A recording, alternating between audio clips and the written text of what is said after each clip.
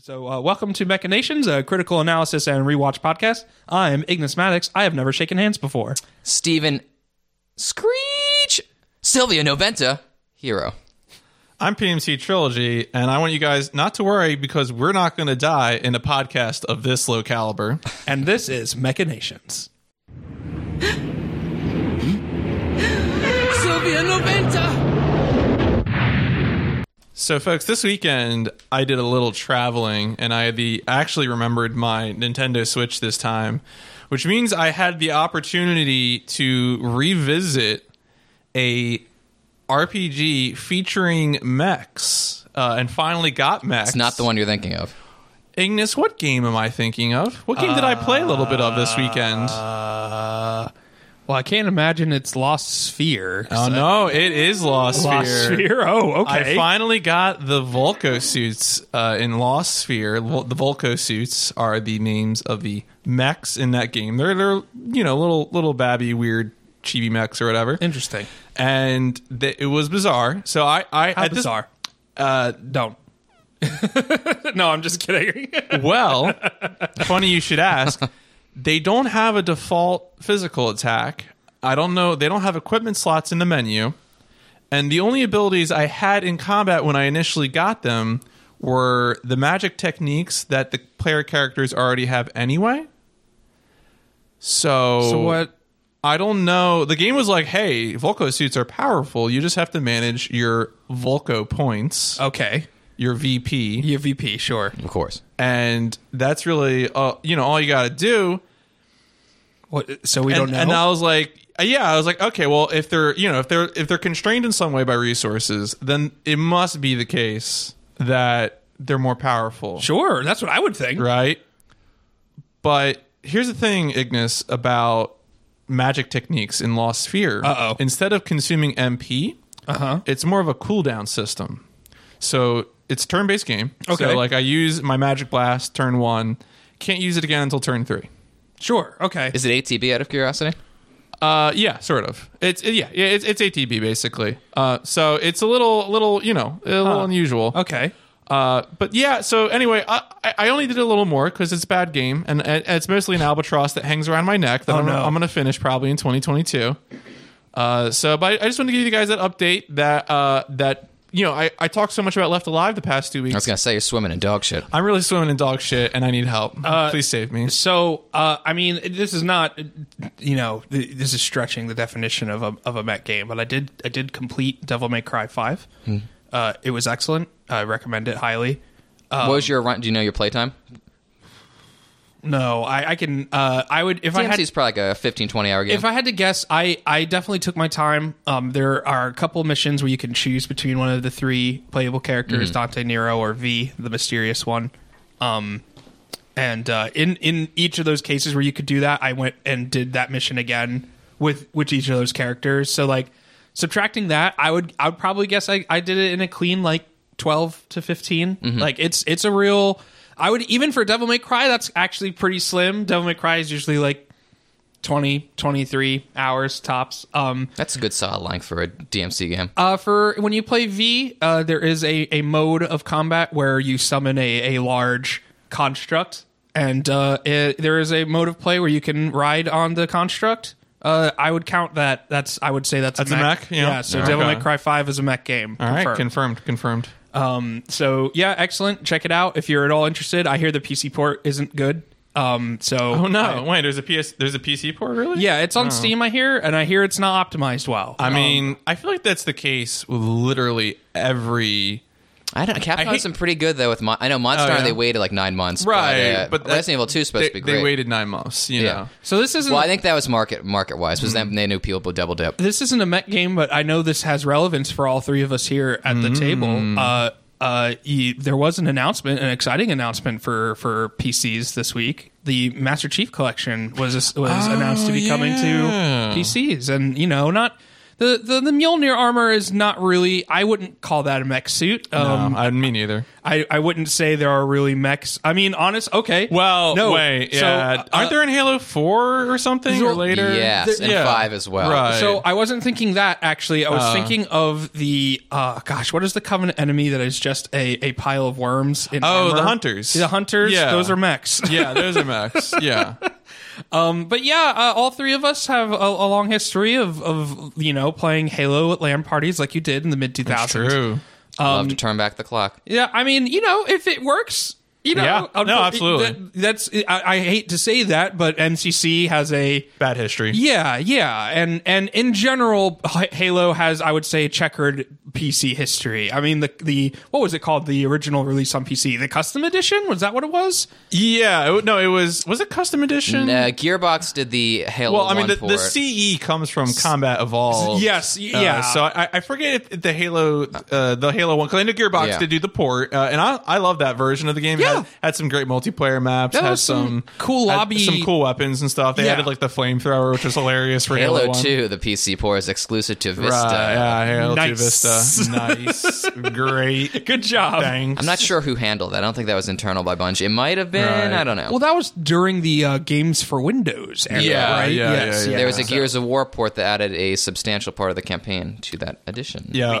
Well, here we go. I'm gonna segue us into Gundam Wing by asking an important question. Yes. This week on Twitch, I saw someone doing trial mode speedruns of Endless Duel. Oh, excellent. Okay. And I think I might have What was mentioned the this. viewer count on that sucker? Less of than thousands? 10.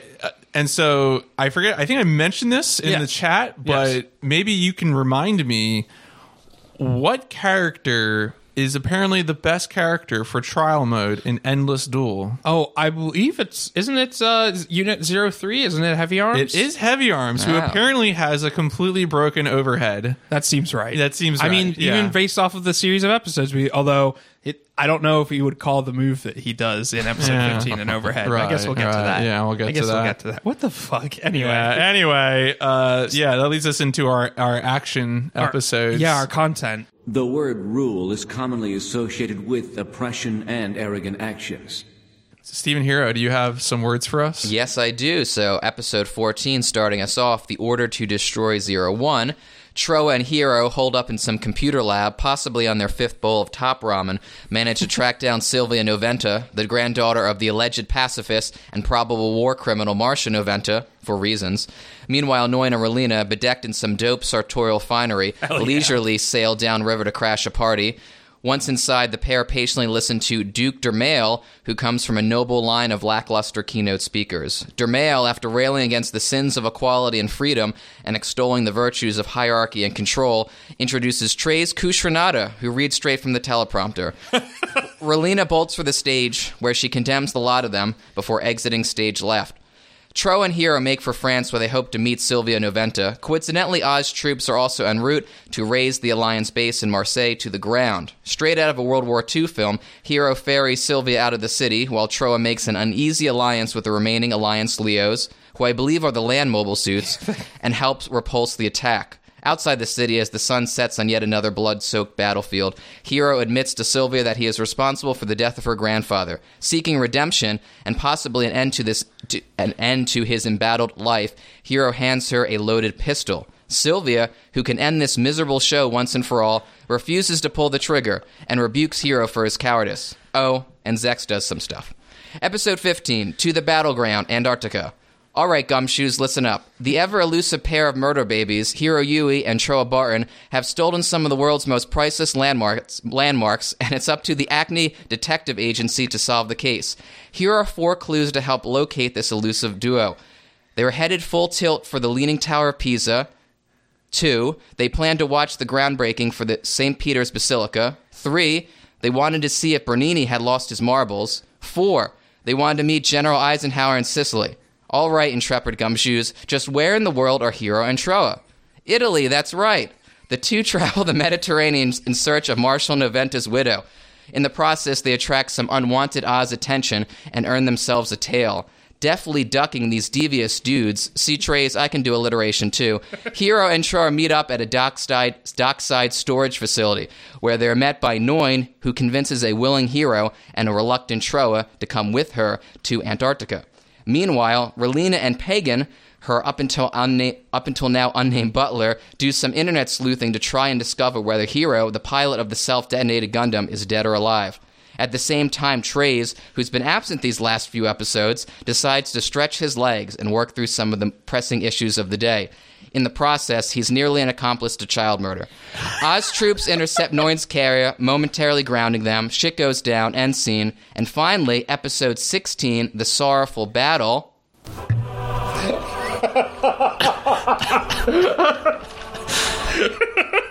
I purposely wanted this to be a surprise for Ignis. And that's my summary. That's the bit. That's the whole summary, folks. Excellent work. I enjoyed these an awful lot, especially for 15. All right. Oh boy. Oh boy. This was I'm glad we decided to do this as a unit. It worked nicely. Yeah, these three definitely work well together. I also, when I pick up floppy disks, it hurts my arms too. Yeah, no, well, and they're so heavy. Really, Right. that's thank God we just do everything over the network now. So I want to cover this now before I forget, because it's going to be a pressing issue in all three of these episodes. It's good to know that when you blow up the mobile suit that you're riding, the only thing that gets injured is your arm. That's it. Yeah, why is it? Did he just land on the arm? Just is really, that? Really badly, apparently. And not only that, but it seems like, like based off of what we see in 15 and 16, it's like his upper arm, kind of. Yeah. It's not like. That's why I'm saying landed, right? It's not like, he like, I don't know, punched a wall afterwards. He's like, I can't believe I did that. Well, I almost wonder if, like, in the shots where we return to your favorite mode of transportation, Troa's gigantic bench seating. It's still around. I'm so mad about it. I almost wonder if he, like, got out of it awkwardly, like he got his arm stuck in the seatbelt or something, and was like, and pulled it in a weird way. Because otherwise, the rest of his invincible boy body is completely fine. Later on, though, it's interesting to note that Hiro's injuries, particularly the arm injury, do mimic the damage done to the Gundam unit itself. Right, yeah. Which, of course, is a mecha trope, but it's a quote-unquote nice touch. No, it is. When we get to 16, we'll talk about how much Zex is such a tryhard in 16. It's incredible how much he tries to account for what he perceives as something standing in the way of a fair fight, and how it's basically just embarrassing Hiro and Troa the whole time. Mm-hmm. But in any case, Troa, I have a note here, Troa skinny jeans. There's a lot of like mid 90s just going to the library internet research in these series of episodes. Yeah. Although I'll have to put Zex on blast in 15 when we're talking about Pagan doing his research. Because anyway, Relina, we cut to immediately after some research where we establish, the details of Troa and Hiro's guilt trip, which I referred to. Right, guilt trip is correct term for it, definitely. We cut to we return finally to Noin and Relina, who we know have been heading to Moscow for something. I want this buddy cop film. I really do like the two of them. I agree. And I also think they fill out each other's deficiencies. All right. Originally I had, and this is a generalization, I'm not subscribing to this, but originally I was like, all right, Noin's kind of the brains and Relina's kind of the brawn, all right? Because Relina, she's a teenager. And this is what I like about the show, how it authentically displays her as a teenager. Yes. And she says a lot of stupid shit at times. Right. She suffers from what most Gundam Wing characters suffer from, is that their words don't make sense when they come out. Yeah. But Relina, unfortunately, because I don't want to... Relina's very intelligent, don't get me wrong. Yes. But the problem is when she speaks, not garbage, but nonsense sometimes comes out. So it is I don't know if I was cutting you off. Keep going. Well, so this is something we've touched on before. It's going to come up again today. It's the two-pronged problem of the script itself not being great and the translation making it worse. Yeah. Like it's especially today, anytime Relina is trying to reflect philosophically, like right here in this moment, we get an excellent we could have made them look like anything, and we made them look like us. No, that's what I originally said. Right. So I saw that scene. Noin tends to have a lot of lines that, just sound nice. Yeah. They have clarity, and they're poignant. They make sense, and they impact me rather deeply at times. Her performance is real good. And Relina, So that's why I originally tempered my rather harsh assessment originally and said that Noin makes a great mentor figure for Relina, I thought. Right. I think in this world where, especially for what Relina's going to need to be doing, because in many ways she is she will be the Sansa Stark of this show, where she's going to be the one that needs to learn how to maneuver in this world. Mm-hmm. And even here in this moment, we'll get to it. It's fucking baller.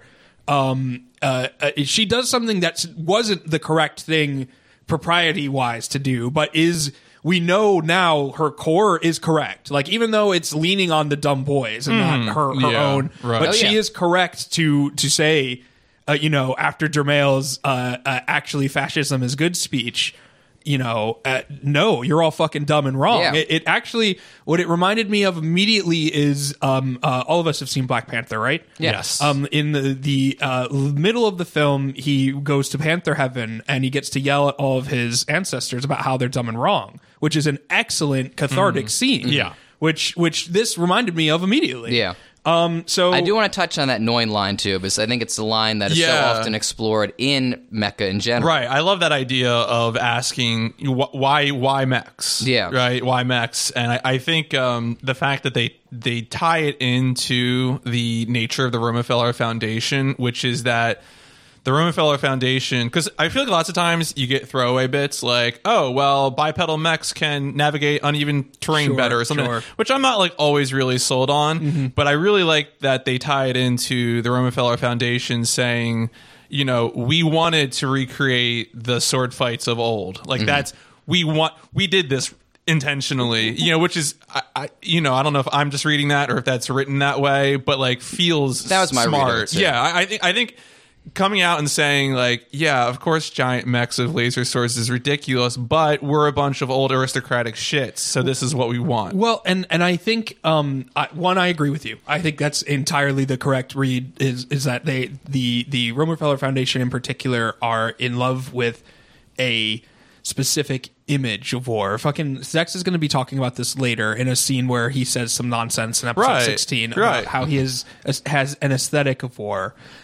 That sentence means nothing when he says it, but. And even in the heat of action too, right? He gets so excited for the sword fight part, right? It's very much mimics what we're talking about here with the Romefeller Foundation wanting this kind of combat. And it's in many ways it's canny of Gundam Wing to take advantage. It's that thing that we've been begging it to do forever, which is to take advantage of the tone that it's working in. Like if it leaned into its own ridiculousness a little bit more, and here in this moment where it says the Romefellers are cosplaying clowns and they love the image of it all, so creating these, making it, because Noin has a line about how if it was just a series of buttons and switches that you pressed and death came out of it, it wouldn't have the same image as these towering mobile suits have. And I was like, oh, okay, cool, Gundam Wing. Yeah, you said it in the dumbest way possible, right? The typically most ridiculous way.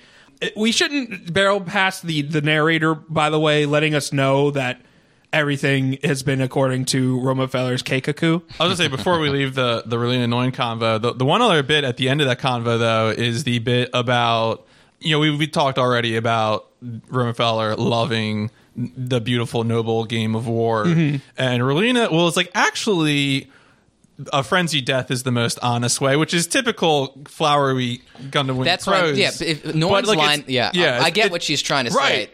The whatever substance is there, I'm like, yes, you are the antithesis to these people. I get it. Right. This is an unusual way to write it. I know. But then she says too, there's no formality when it comes to killing men. If there were, it would be in a form of a game in which people's lives were toyed with. But people's lives are being toyed with no matter what either. So again, it's very flowery language, and also it too often impedes clarity. Right. It's. I agree with what PMC is saying, that the essence of what is trying to be communicated there is. I get it, but now for me, it's because I feel like I understand Gundam Wing ease, and not because that's true. It's written well. Do you see what I'm saying? Right. But having said that, yeah. That essence is what makes Relina such a good character. No matter what, we're a couple episodes into this now, and all three of us have definitely ragged on Gundam Wing a lot. If there's one thing to take away, have I? if there's one thing to take away, one, PMC and I, Ignis, are definitely still enjoying it, but in a perverse way. And two, Relina is legitimately great. And three, 2A, I would even say the supporting lady cast are legitimately great. It's the way they act is the result of misogyny for sure, but they are also acting in a way that I often find to be admirable and good. It's just that I know behind it is a dumb, bad idea. Yeah, Nguyen for me acts a lot as a moralizing force, even though she doesn't put action to her words. Right. Relina does the action, she does the heavy lifting. Nguyen expresses it very clearly. Yeah, I mean, I think she's blunted, unfortunately, by her devotion to Zex. Right, Yes. exactly. I was going to say, contrasting Relina and Nguyen, I don't think Relina indulges Hero in the same way that Nguyen indulges Zex. But she is blinded by Hero at times. Certainly, She says some yes. ridiculous stuff about Hero later on. I think that the key difference for me is that Relina has a consistent record of self-actualizing through her relationship to Hero. Even in this moment after she has her speech, when we get to it, when Zex looks at her, or not Zex, I'm sorry, Treize looks at her, the show parallels her... Treize looking at Relina. On Relina. She parallels her resolve to Hero's resolve blowing himself up in the mech. Yeah. And Nguyen, the show has not yet seen fit to give Nguyen the same moment to draw strength from that relationship, which is, I think, the key difference. It is not I wouldn't describe Hero, actually, in a weird way, I would describe Hero and Relina's relationship as like a equivalent one. There's something like, there's a power balance there that I believe, and the power balance between Zex and Nguyen is different. It's not the same. In that Nguyen is much more giving, and Zex is just a receiver. Like he does not, and I'm not saying that Hero is a giver of affection or Always act on your emotions. Yeah, well, that's the other problem with Hero is that I feel like Zex is a more consistent character than Hero is. Yeah. I mean, Yes. The thing is, though, whatever Relina is getting from her pursuit of Hero, I believe there's something being received there from her, and that is believable to me. And I'm not sure if it's just because of the nature of their relationship is one that I like. It's a trope. It's a Beauty and the Beast situation. It's you have your stoic or reserved male character who is distant for some reason, and it's usually involves like a history with combat or some kind of trauma or being a vampire. Like, do you see, this setup is a classic one. Yeah, I want to go so far as to call him a Byronic hero, but it's shades of that. Oh, sure, This certainly. hero is not intellectual. It doesn't work out. Right, But- exactly. Anyway. So before Nguyen and Relina enter the rich people party. Oh, real quick, I do want to point out there's a lot of dope shots with mechs around the Romefeller organization. Yes. I really like those shots. Those Leos, the land mobile suits, looked fancier than normal, right? Yeah. Were those a little bit bulkier, or Maybe. I mean, they had the royal purple, right? Right. So that's aristocratic. so before they enter the rich people party, Nguyen does a very smart thing and pats down Relina, makes sure she's not packing heat. Relina can't blame Nguyen, neither can I. I called Nguyen the voice of reason and Relina the sword of justice. Yeah, that's apt. Actually, I wrote here, Nguyen says, "Don't be hasty." Relina says, "I won't." And the narrator said, "She will." Yeah. Nice. I can't make okay, there's a thing I can't make sense of in this episode. Sure. I want to hope that Mr. Stephen Hero and Mr. Ignis Maddox can help me out here. Two conversations that I want to link together. First, there is the bit of narration where the narrator talks about Oz being the sort of manifestation of the Romefeller Foundation's current plan of action. And then there's also a later conversation. I think this is after the worst keynote speaker ever, when Nguyen is talking so hard at Relina that she loses track of Relina. And Nguyen talks about how Oz needs to keep winning to survive. And the question I have here is, in the narration, the narrator talks about Romefeller acting directly on the alliance. Right. Romefeller provides the mobile suits. Romefeller is now engaged in the coup. And then Nguyen's speech makes it sound more like Oz is a separate entity that is sort of an agent, like kind of like an employee that it needs to sort of not get fired. You know, it needs to keep winning so that Roman Feller doesn't just chuck it into the garbage bin and picks up their next pawn.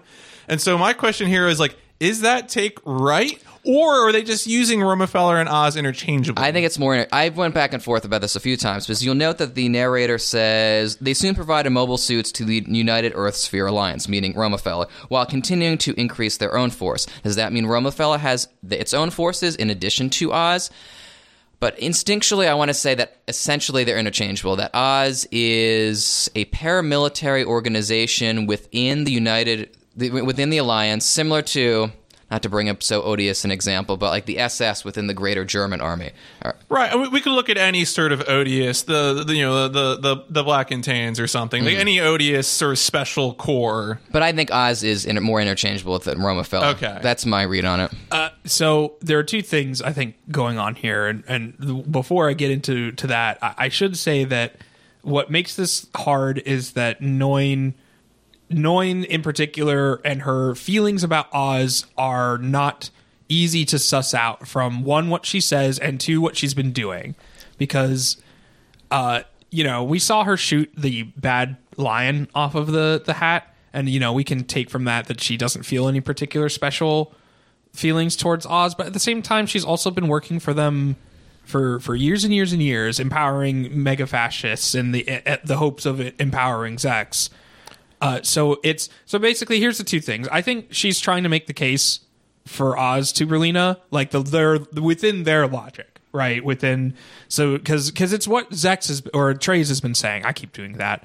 What Treize has been saying forever, which is like the proper state of the world is a manufactured conflict, and the only way to achieve a structured society that makes sense is for one strong thing to hold dominion and for everything to try and vie for that dominion. And that's what she's saying basically is like, the part that gets confusing is when she's talking about the previous rule the bad rule that resulted in poverty. Who fucking knows? That line, I had to jump out the window at that line. Yeah, just like, I all of us are shaking our heads and shrugging, audience, because like I just let it pass, but I was like, fuck no. Yeah, there's no text here. There's nothing I could work with. Exactly. It's exactly right. There's just nothing to talk about. Who the fuck knows? Which is a shame. Right? That would be great to somehow have a read on that, or especially related to 2019 or anything. Right, exactly. We would love to work with it. So yeah, it's hard to say how Noin feels about this whole situation that she's espousing right now. It seems like she is contemptuous of it. It seems like she because I'm honestly, why did they bring Relina here? Well, because Treize invited the younger sibling of someone remember, because Treize says he invites Zex at the end of this, like when Treize is like trying to... I thought Noin, my read on it, I didn't think too much about it, but Noin brought Relina basically to see how the sausage is made to possibly turn her against that's us. Probably actually the reason. I think that's it. So the reason I bring that up is because it makes me feel like the goal was for Relina to be clear on, or for Zex to make clear to Relina who the enemy is. But it seems like, from when we watch more episodes, that Zex doesn't really feel strongly about the Roma Feller Foundation being bad. Because the whole, part of the arc of these 3 episodes is that Zex is having like some personal problems and he's not handling them responsibly. Well, that is correct, but and I don't know how much we want to get caught in this cul-de-sac, because we're still in like the first 5 minutes. Yeah, of the episode. I know. But this one's running long, folks. So he joins the forces of the Alliance in order to eventually get revenge one day, and in the process of that, he becomes an Oz forces member. And he's with Oz. Quick. I had to look up some dates because I was confused about a bit that we'll talk about later. Mm-hmm. Okay. Yeah. So, he is he is at least a part of Oz since before Colony 186. He's at least a part of Oz at that point. I feel like you're Gandalf in Fellowship, just going through the stacks of paper. That's exactly right. I was sitting there, like, just like with all my candles lit, looking through stacks, and then, like, I was. Anyway, he's at least a member of Oz for that long. Oz is explicitly an arm of Romefeller. That's not. There's no secret about that. That the Romefeller is a financial group of some kind, and Oz is their military arm that manufactures military weapons. If Oz blinked out of existence, I don't think there would be a secondary army within Romefeller. Mm-hmm. Yeah. So the thing that the show makes very unclear, but I think is easy to defer here or to infer here, is that Romefeller were probably the ones who, or at least helped kill the Sank Kingdom. Right? Yeah, definitely. Like, that's easy to say from the speech that Dermail gives about how, like, oh, we tried equality and fairness, and that corrupted, and like it's like, oh, well, I mean, the speech here is like a perfect encapsulation of right wing thought. So the GOP convention is weird. Yeah, this year. yeah, I don't know who they invited this guy. It's basically, it's very Hobbesian. Right. Thomas Hobbes, the Leviathan. It's like, by the way, dialogue is only useful until we lose, and like the moment we lose in any way, shape, or form, we gotta get right to force, because humans are inherently brutish creatures. Yeah. They'll act selfishly. They need a strong system of control to prevent that. And this system of control that I'm advocating, not Stephen Hero, but good old Dermail, is aristocracy. Yeah. And Thomas Hobbes, of course, argued for an absolute monarch. Right, and we're great. We earned our way to the top. We deserve to rule. Oh, yeah. That's the other important part. The word rule is commonly associated with oppression and arrogance. I know, it's a very, like, he's given, like, the Webster's dictionaries to define rule as. And, Trey's isn't the most charismatic person, but he's also not charismatic at times, and he gives this very rehearsed speech. He's like, God made people free, which is why we need fascism. A crowd approves is the subtitle. I love how at the beginning, though, he comes out. No one's clapping. No applause for the conqueror of the Alliance. And then he's basically reading off cue cards. Yeah. Very quiet. He's also quieter than normal. I really expected him to be like, is this thing on? Like... As you alluded to earlier, PMC, when or maybe it was Stephen, I actually forget that Noin was talking so hard, she lost track of. Because I wrote down Noin blinks Relina on stage with Mike. Hey, fuck y'all. Relina gets on stage and she lets the rich people know: 1, fascism is bad. 2, eat the rich except for me. And 3, I'm the Gundams are gonna get you. And Noin does an incredible acrobatic maneuver. The sound is incredible. Like the sound of her jump, amazing. Wow, Relina, that's enough. It's extremely good. Gets Relina off stage, and she's accosted by a couple of the. Oh fuck! Okay, so who sees that? Who sees the explosion? Is it Relina imagining it? Does Trey see the explosion in Relina's eyes? It's Trey's, because so my read on I was like, is this new type shit? Is this like a preternatural spark of recognition? So is this the soul of outer space? Okay. So there are 2 things here. One, Trey's definitely notices something. It's hard for me to say definitively whether he is seeing what we, the audience, are seeing, because I do think the image we're shown there is meant to let us, the audience, know that Relina's resolve, her will here is as strong as dumb suicidal hero. Now, I don't know how that image would mean anything to Trey's, who has not been involved at all with anything to do with Hero or the Wing Gundam or anything. I mean, it's possible that someone showed him some footage. That's my problem with Trey's being the one to sort of like. I appreciate the visual storytelling for just the reason you said. Yes. Right? It communicates that Relina is on the same level of committing herself as well. Because that's another theme here that we're going to get to, which is that. The boys commit themselves to the action, whereas someone like Trey's commits other people to the action. Sure, yes. So but also at the same time, the way it's communicated on screen, is not just to us, the audience, but it almost seems like it happens when Treize notices Yes, it. yeah. But that image doesn't mean anything to Treize. It can only really mean anything to us, the audience. It's clumsy. Yeah, I would agree. Or I don't like. I feel bad calling it clumsy because they clearly meant for it to communicate, because it worked. It worked for us, the audience. We picked it up.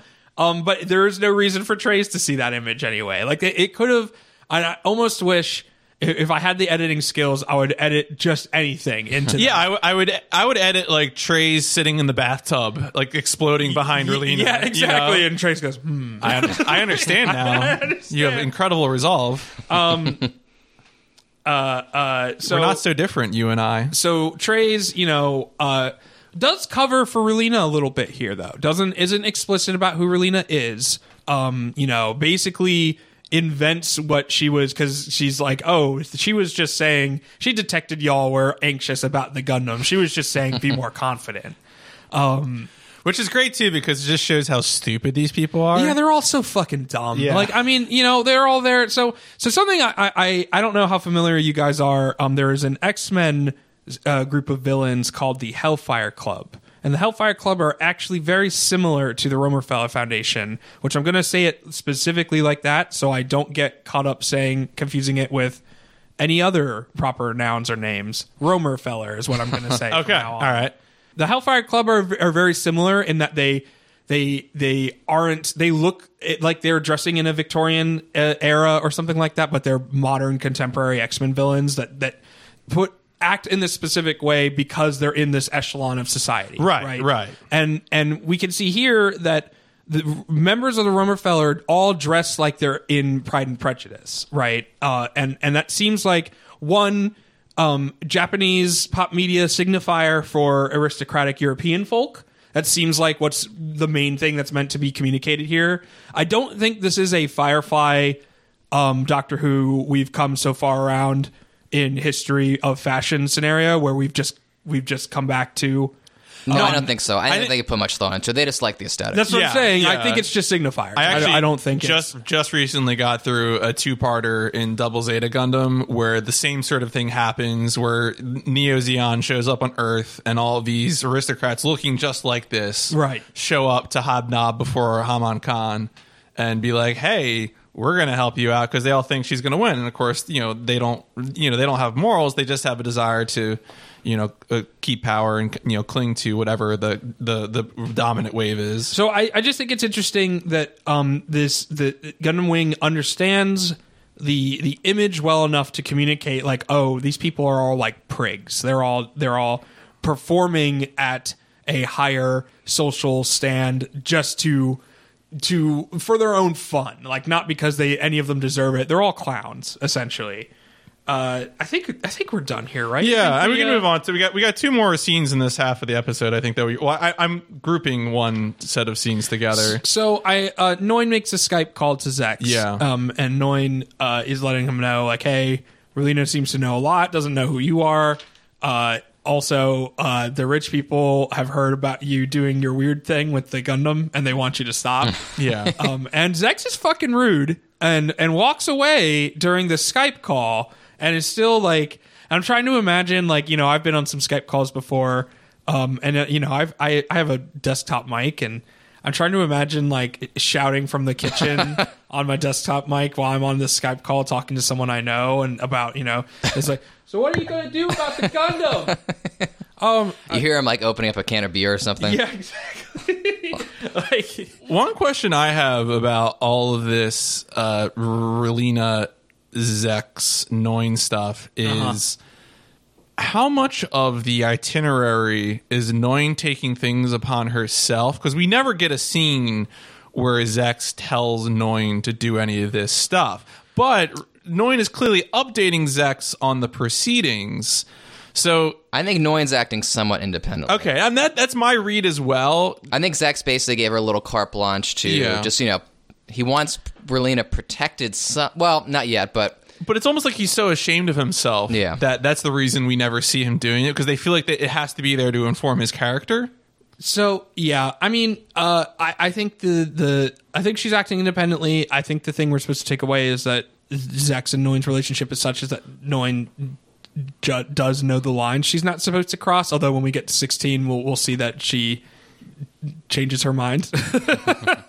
I believe that's what we're supposed to take away. Yeah, I think that's right. Noin is just a very, very loyal, like number one man for Zex.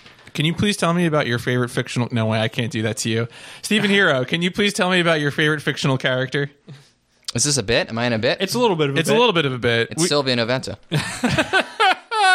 So I mean, if Sylvia Noventa were God, I would actually be okay with that, I think. So- maybe. That's the one name that... So a lot of these names are... No, this show is full of stupid names. Yes, but Sylvia correct. Noventa has a nice flow to a nice no, cadence. Sylvia Noventa seems like And it's there's a real like the name. mechanic later on named Jeff or Jim. I was like, where did this name come that from? Jim. Oh, Yeah, no. the other chief it's engineer, only in Jim. the dub, too. Yeah. Yeah, it's like, correct. hey, Jim. Yeah, he calls him Jim. The other I don't think guy. that's really his name. Here's Frito Backpack and Jim.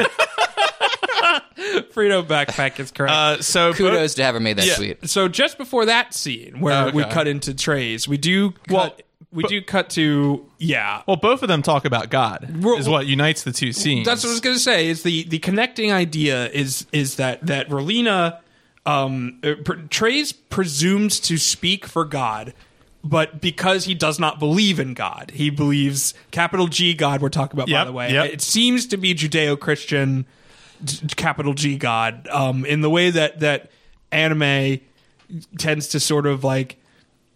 Because they're definitely positing capital G God, or at least Relina does, as some sort of moral or ethical force, some kind of judgmental force. She's talking about God when she's really talking about her own moral philosophy. Right, exactly. And Trey's is using God as this fictional authoritative figure that an idea that everyone will understand. Yeah, from that.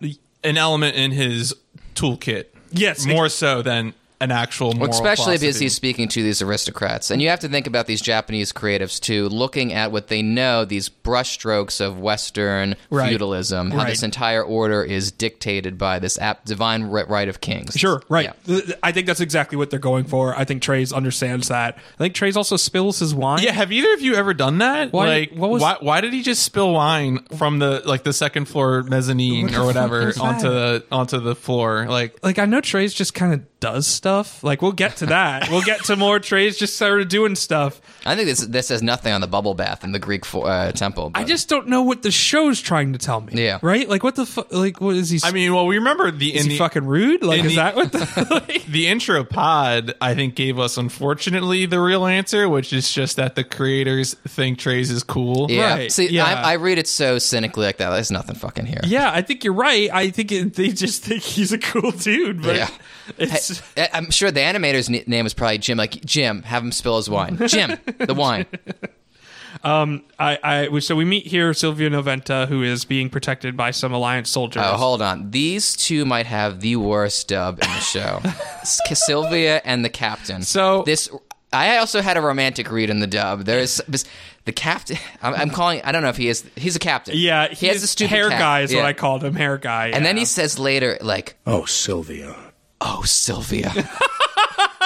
I wonder if as I was reading, it was like something out of Gone with the Wind or something. Yeah, it's so what I put at my note here is Sylvia's grief has aged her voice. That's what I put because she has the she has the looks of like I would say the same age as our pilots, like 15 or 16. Okay. All right. So, by the way, I have something very important to talk about here. Now that we're on the subject of age, we're going to get back to Sylvia Noventa, I promise. But in the process of doing the research I was doing for something that comes up in episode 15, I learned important facts about some of our main characters. Are you ready? Please. Okay. Is it about a pagan? Do you want to guess how old Zex Marquise is? 23. 19. Because now you're saying that, so he's definitely younger. He's than we younger. We 19 years old. Oh, is shit. Correct. Zex Marquise is Shut it down. 19 Shut it down. years old. All right. So do you want to know then, for example, how old Trey's Kushanada is? 29. 20 Wait, am I older than Trey's? 25. We are all 25. older than Trey's. Yeah, we're all older than Trey's. Trey's- 100%. Trey's is 24 years old.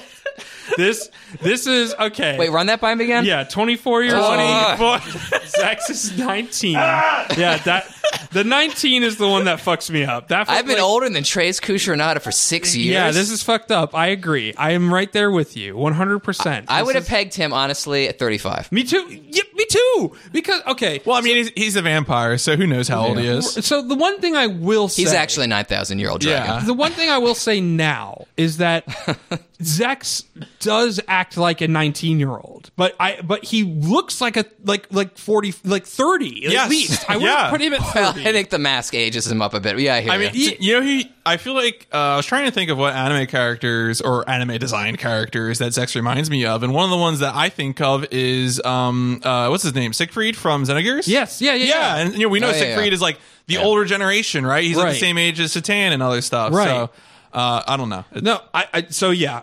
So Sylvia looks like she's our Gundam pilot's age. Like the fact that the pilots are like 14 or 15 doesn't bug me out too much because that's, I would say, typical of that like genre of fiction. It is fucked up that a 15-year-old is involved in any of this. Like, one of these days we will our podcast will have a reckoning with some of that stuff. Like, I would like to sit down and have a conversation about some of the ideas that Gundam Wing dabbles in but doesn't dare to really examine because of how fucked it would be. I just looked up. How old do you think Pagan is? He's 12. Oh man, I wish that was true. I wish this show just leaned into this. So okay, Sylvia's grief has aged her voice. Sylvia. I want like a dub where we get the Dr. Mrs. Girlfriend voice to be Sylvia Noventa. Oh, that'd be perfect. Yeah, no, that's exactly right.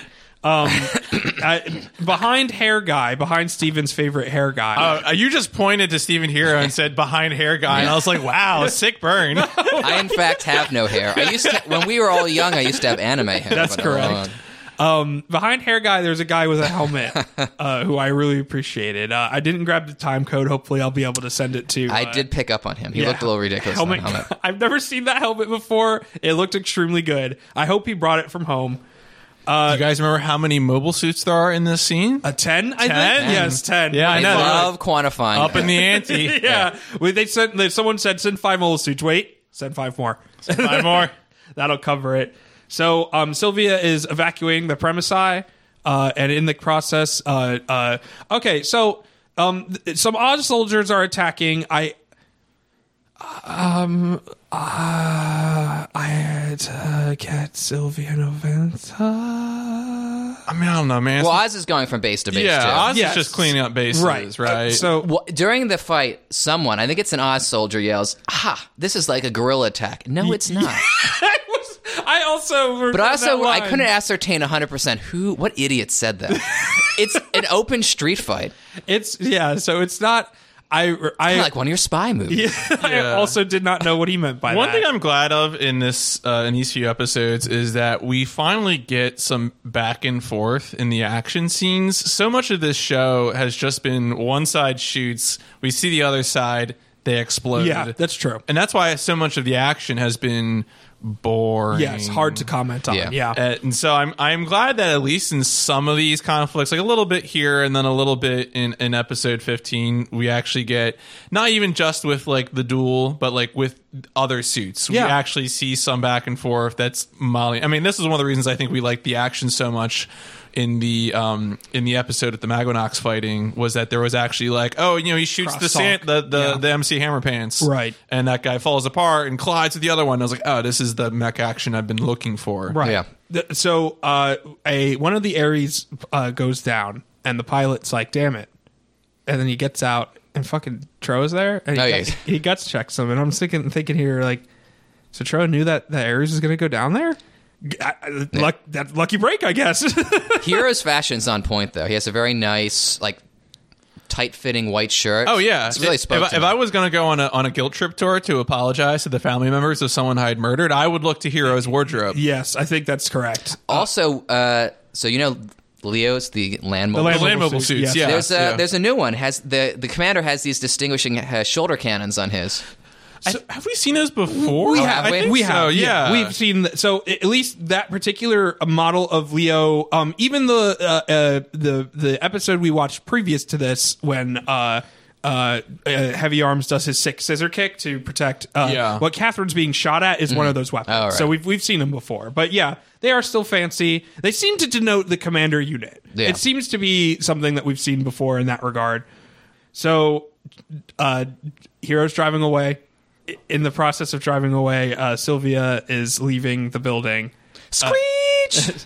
And Hero does... I imagine you'll put it in because of how good it is, but... Sylvia Noventa!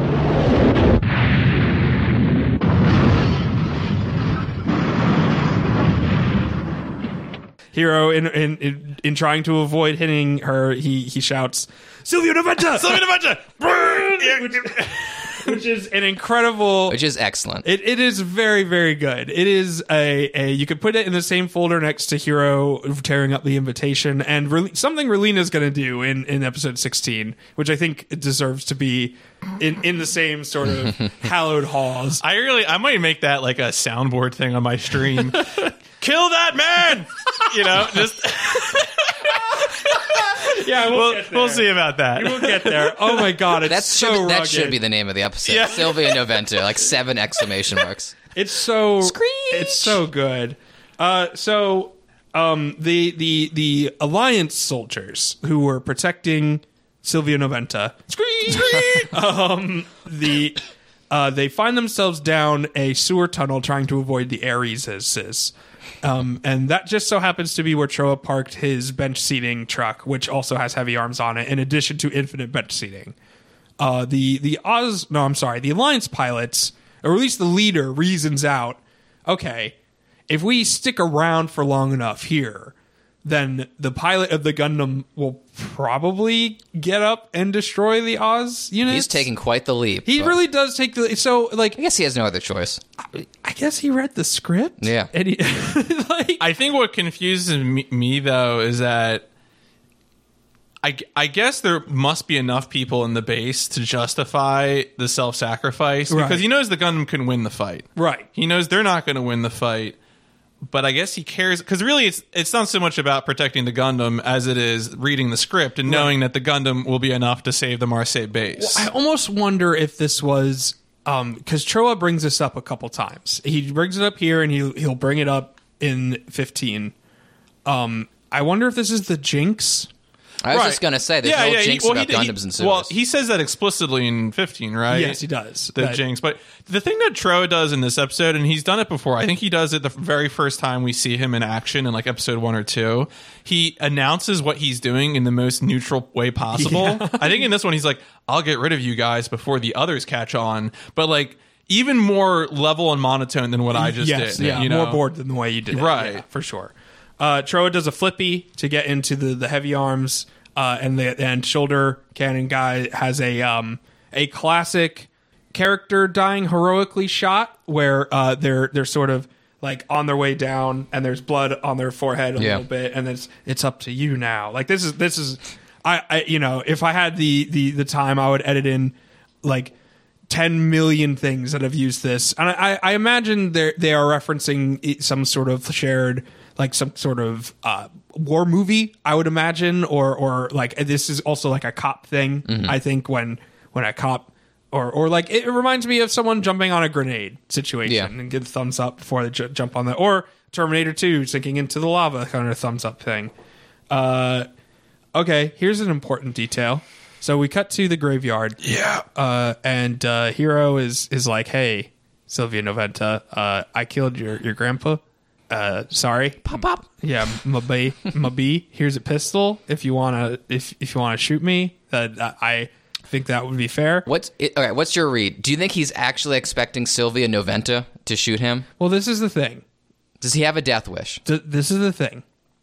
This is not different from Wu Fei's bullshit philosophy that lets him off the hook. Yeah. Hero is letting himself off the hook, and in a way that the show is trying to convey is like selfless and like almost heroic, but it's Everything he does is completely and thoroughly well right, thought out. Exactly, right. He doesn't exactly. act on emotions. But like what you said before, it has to be the right read. The thing that really confuses me in the course of these episodes is that I mean, again, this might be what we talked about at the very beginning in regards to script and things like that, is what people buy into in terms of Hero's actions and what people reject. Right. I can't follow. No, I mean, yeah. No, well, because same. Sylvia is correct that this is a shortcut Yes. that lets Hero off the hook. But the show disagrees, which is where it's confusing, right? It feels like to me the show disagrees anyway I agree. because of one, what Troa says, and two, because there is a moment where the show emphasizes Hero's.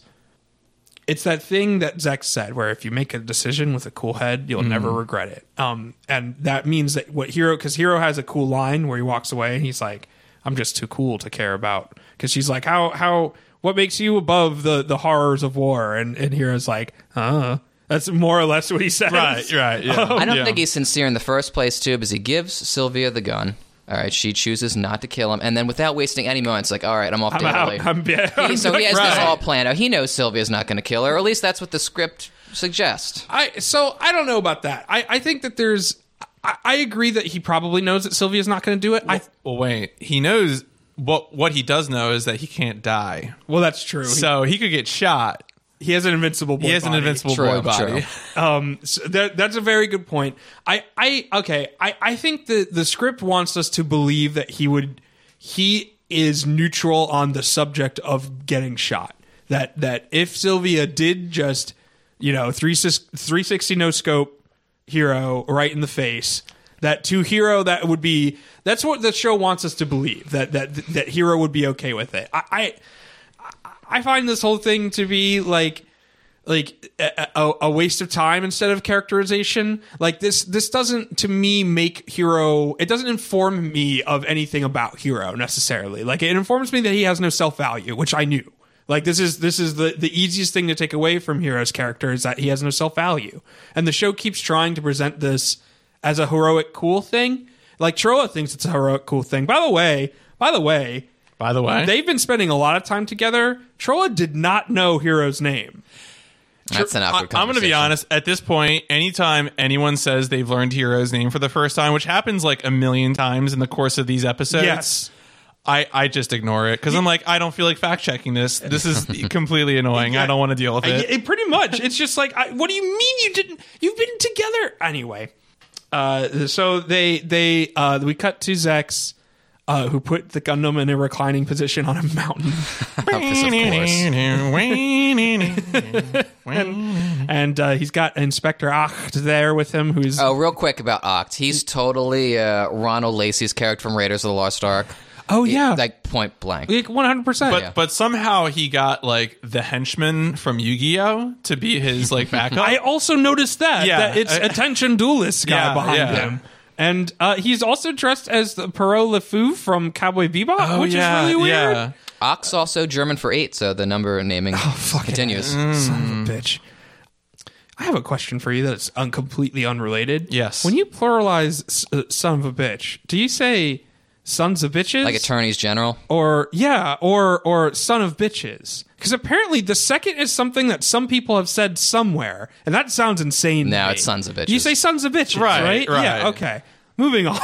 The second sounds like a spell or something. I think the only context in which I would accept son of bitches is a science fiction context in which reproducing, is advanced beyond the technology that we have today. Oh, I see what you're saying. I would be willing to accept that, but only in that very specific context. Right. Okay. Yeah. No, that's so. fair. If you're what's her name? Lois McMaster Buchholz. Oh, sure. She's allowed to do it. Yeah, I could see that. That's about it.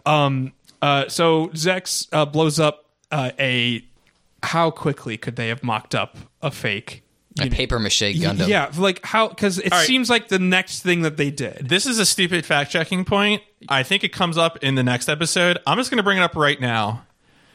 If it's so easy to get 2 mobile suits worth of Gundanium, why aren't they just making more Gundams? This is something that I like, because not only that, but it seems like it's just armor plating. Right? Right. Just in case a Leo that would land mobile you got a tall geese. The tall geese is great. You have all the blueprints. It's just a fun dude. Just dip it in the Gundam. Right? Melt down the Gundamium, dip it right in. Yeah, like why Seed having the ultimate god machines to like, oh well, no one, like, it's like the aristocrats would never do this otherwise, right? Because aristocrats always seize the power for themselves. Right. It's not like aristocrats would be like, well, actually, what we need is complete nuclear disarmament. That's not what they would do. So, okay, and I have to... I know it's a dumb fact-checking point. I apologize. No, I'm glad you Legitimate- brought it up, though. We're pushing against the text. Because it's important to acknowledge that the script of the show has gone out of its way to just sort of hand wave something logical. Yeah. Right? Like, it's worth pointing out, like, probably the answer is just that it's fucking hard to get in space. I don't fucking know. Where are they harvesting from anyway? I mean, my understanding, I believe at some point they did mention that the Gundanium alloy has to be refined in space, and so Right. that's why the colonies had it available in a way that the Earth did not. That was my understanding, and so hence my confusion when they're like, "Oh, Zex just got like 2 truckfuls of this, like real, like they just brought it down," you know? Well, it just made me... my main question really was, like, did they must have suspected that some people would have an issue with rebuilding the Wing Gundam like this and were already ready with, like, spare, good enough looking wing parts to blow up. Yeah. But they also note that Zex's new best friend with the square jaw, who will later learn is named Miser. What a good boy. Yeah, no, seriously, he's such a good friend. He says rich people suck, and that they've used up all of the extra lives for Tall Geese. That those parts that they blew up to make it look like they blew up the Wing Gundam. The thing that sucks about this is knowing 2 episodes from now that they won't even use the Wing Gundam. I mean, Troa does, kind of, but also, anyway. So that brings us to the end of episode 14. Right. And we're going to move right into episode 15. Yeah, suddenly we got... Everything this guy does is completely thorough and well thought out. We need to get to the one place that copyright infringement can't find us, which is the Battleground Antarctica. Right, that's right. I very rudely cut you off. While you were Yeah, about to no, say something. well, you know, in that time since we last spoke, Hero has now visited every person on his list. Okay, I have a question about that list. You know, because he goes... All right, so either you can read it as he got to Sicily, went to a bunch of old estates, crossed out each... he had a notebook full of possible estates, and then he crossed out each one, or he visited a bunch of other people. No, that's what I thought, right? But no, because he says the next place he's going is her place, and then... Well, I mean, unless it wasn't truthful there. Maybe you just heard it through the grapevine.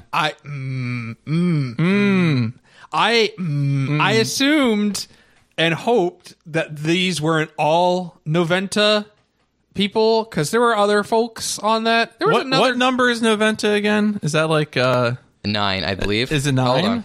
or 19 maybe. 19? Because are there 19 names on the list? 90.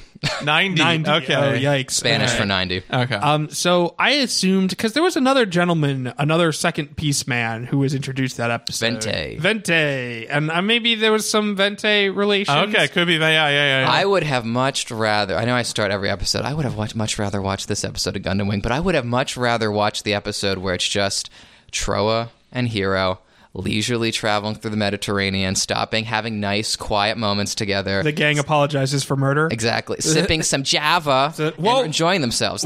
Yeah. We will get to some Java later. But a real chance, like I talked about in a few episodes but I before, agree. Meaningful, quiet development. No, it's character moments between our boys. Like, it's shocking how far into the show we are and how little we've gotten it. At the beginning of this episode, we now see that Troa doesn't really approve of what Hero has done, even though, like, it feels like 5 seconds ago, it was everything this guy does is completely and thoroughly well thought out. And it gives me whiplash because we don't have those character moments to see where Troa kind of, like, changes his opinion. I don't know. Or did you not read it that way? Because that's how I read it. Was like, oh, we reached the end of the road, and actually your plan sucked. Well, I guess I just didn't. I don't necessarily disagree with you that because he's definitely getting crankier as we go through these series of episodes. But I still read it as like Troa, who is at this point like lost without a win for his sails, is still like really eager to be helpful to Hero, and the show does not feel obligated to tell us why. And like, even though we have 2 separate reads on that, we were both arriving at the same center, which is like the show is not telling us why the characters are making decisions about other characters' actions, it's the same Yeah, complaint, yeah. even if we arrived at it in different ways. So at this point, they notice that they're being followed by some. I think it's the Yu-Gi-Oh! Right. Guy. I don't know if it's those men in particular, but Coded as BMWs. Yeah, Germans. well, I think that's interesting because they use a dove hood ornament, which I thought was kind of a dope thing because I think they are alluding to your BMW / Mercedes / whatever.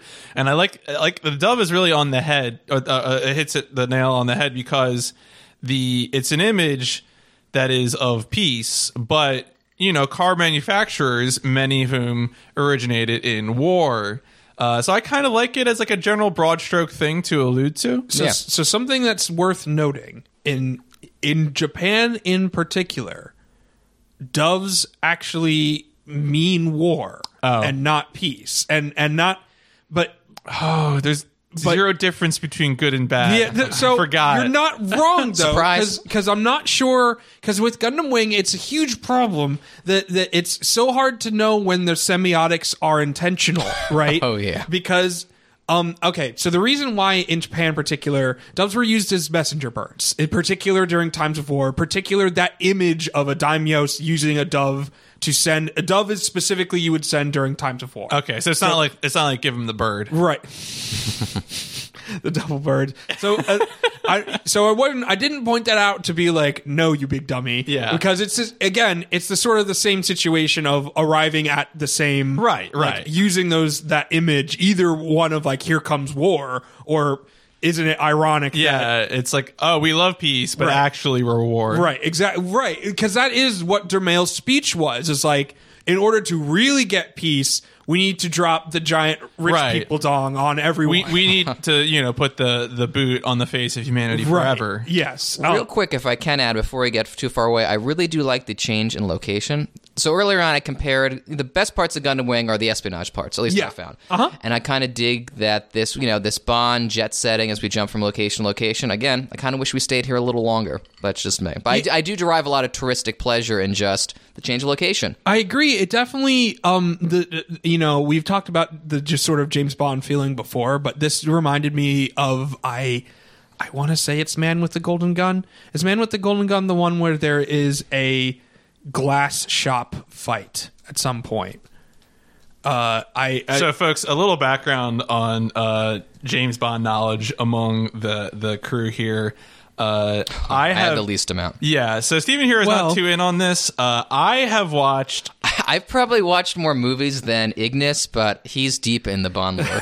Yeah, so I've watched every Bond film because for some reason, as a child, my mother put me in a lab where they just had me watch Bond films over and over again. Seems right. So I have a weird It's a war crime. encyclopedic knowledge of a lot of Bond films, whereas Ignis... Yeah, so I have seen almost none, but I am... It's not true even anymore. At this point, I've actually seen a pretty fair amount. But most of them I have not seen, but I am a big fan of the Earwolf Network's James Bonding podcast hosted by Matt Myra and Matt Gorley. Moonraker is what I think you're thinking When of. you say glass... Oh, yeah. Fight in Venice do you Glass mean, Museum? Do you mean the... I'm thinking of Moonraker. I am. Yeah, Yes, okay, I'm okay. thinking of All right, Moonraker. all right. I apologize to everybody. Yeah. But yes, Venice Glass.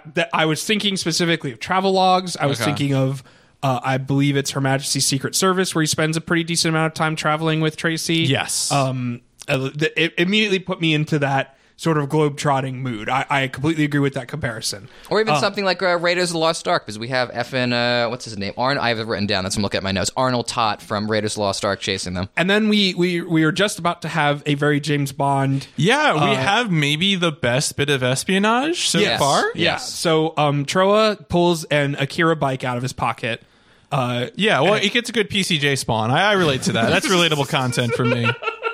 I was going to ask you if that's... Yeah. Did he look at the ground and look at the sky? Yeah, And there was a bike He did the Grand Theft Auto thing where you flick the camera until you get the vehicle you want, and then there was a motorcycle there, and he got it. It was easy. That's good cross branding there. Yeah. So he's able to basically drive off or distract the people following them by making a big scene of getting away, while Hero jumped into the apple cart, or apple truck, rather. I have the note here, Hero Appleseed. This is what I put down there. Let's see. But the one thing I want to emphasize about the espionage scene is that what makes it particularly flavorful is not that it's just fun like any of the other espionage scenes we've seen before. It's also actually personalized to Troa, who lands on the wire. Oh, the consummate acrobat. Right, and then walks away in a very casual manner, as Bond would do after that's kind of getting away. That's a fantastic Troa moment. Right, when he's walking, he puts his hands in his pockets, I think, and we gingerly walks off. Just that 5 seconds of Troa does so much more for him than a lot of the other scenes we've had with him. It was fun. It's a fun, cool bit. It's the sort of thing that you really wish they could just grab that and use it for the rest of the show. Have fun and personalize it to each of these very flavorful boys that you have presented us. Right. I completely agree. I have a question. Yes. In Gundam Wing World, are the apples really big or are their hands very small? Because if you look at those apples, I don't know about you boys. I've held an apple. I've held many apples. Apples are good, by the way. Apples are good. No argument here. I could definitely get my fucking hands around an apple. And So- they cannot. Yeah, I think the answer here is that the animators may not have known what size apples are. Sure. There are apple varieties Sure, of that course, are of bigger.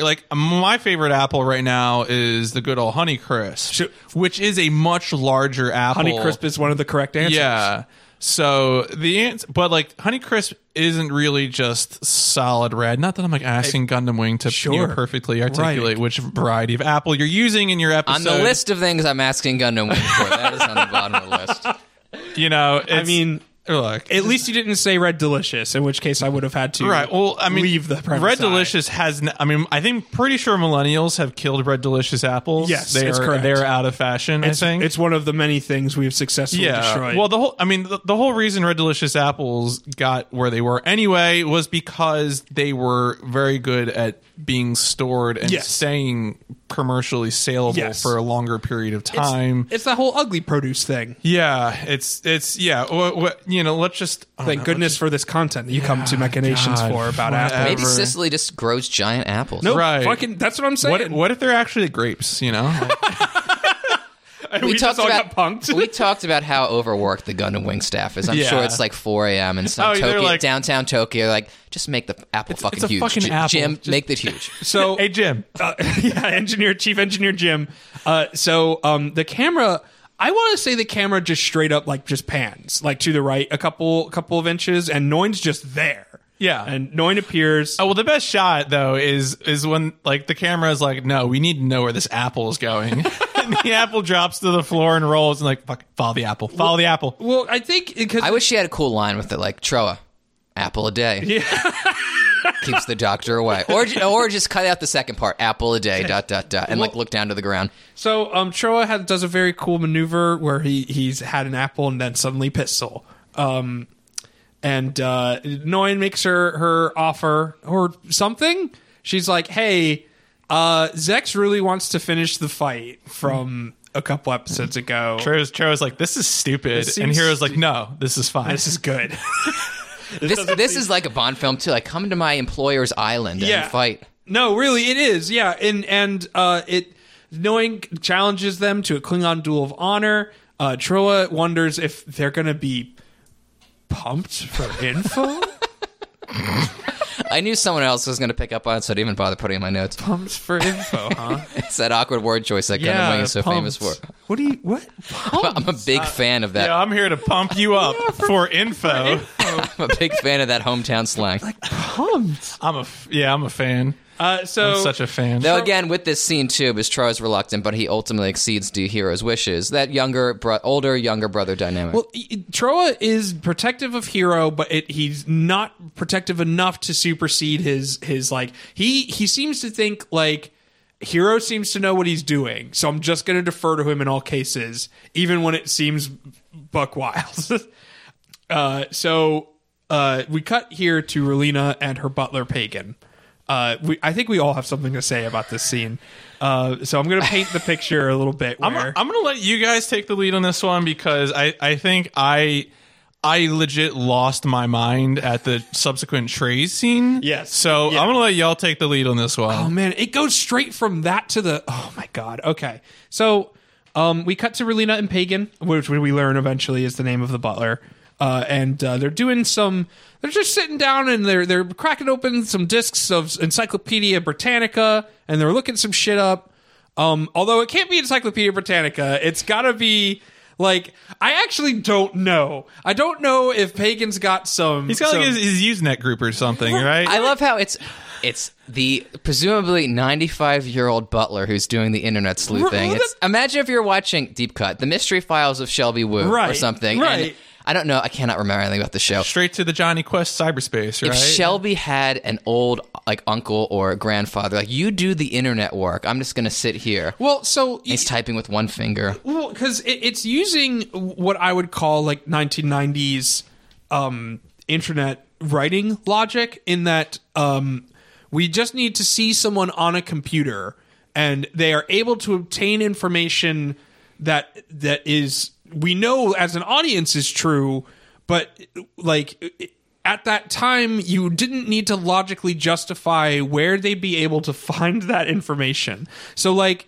what Pagan is able to determine is that not only did Zex battle the Unit 1 Gundam, but that Zex is also secretly rebuilding the Unit 1 Gundam, and in addition to secretly rebuilding it, it seems like he probably didn't destroy it like he was supposed to. Getting a lot of information from that. That's what I'm saying. The dark web. It's like, it can't be like a military file, because it has details like that in it that wouldn't be in a military file. It sounds like gossip.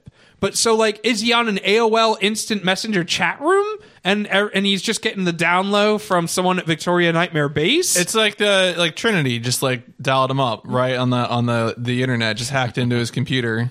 So I had a note here: is how is Relina's butler finding this? Is he a hacker or is Zex bad at subterfuge? I mean, Porque no les dos. Well, I think maybe what happens next answers your question, is which we discover that the butler has no bounds. Well, right. The butler is completely unbound. So, because there is a line immediately after that, and I wrote down, oh no, so Zex is just bad at this. Like, he did not cover his tracks well enough. If I were Relina right now, I think it's time to get a new butler. But no other butler would do what Pagan does.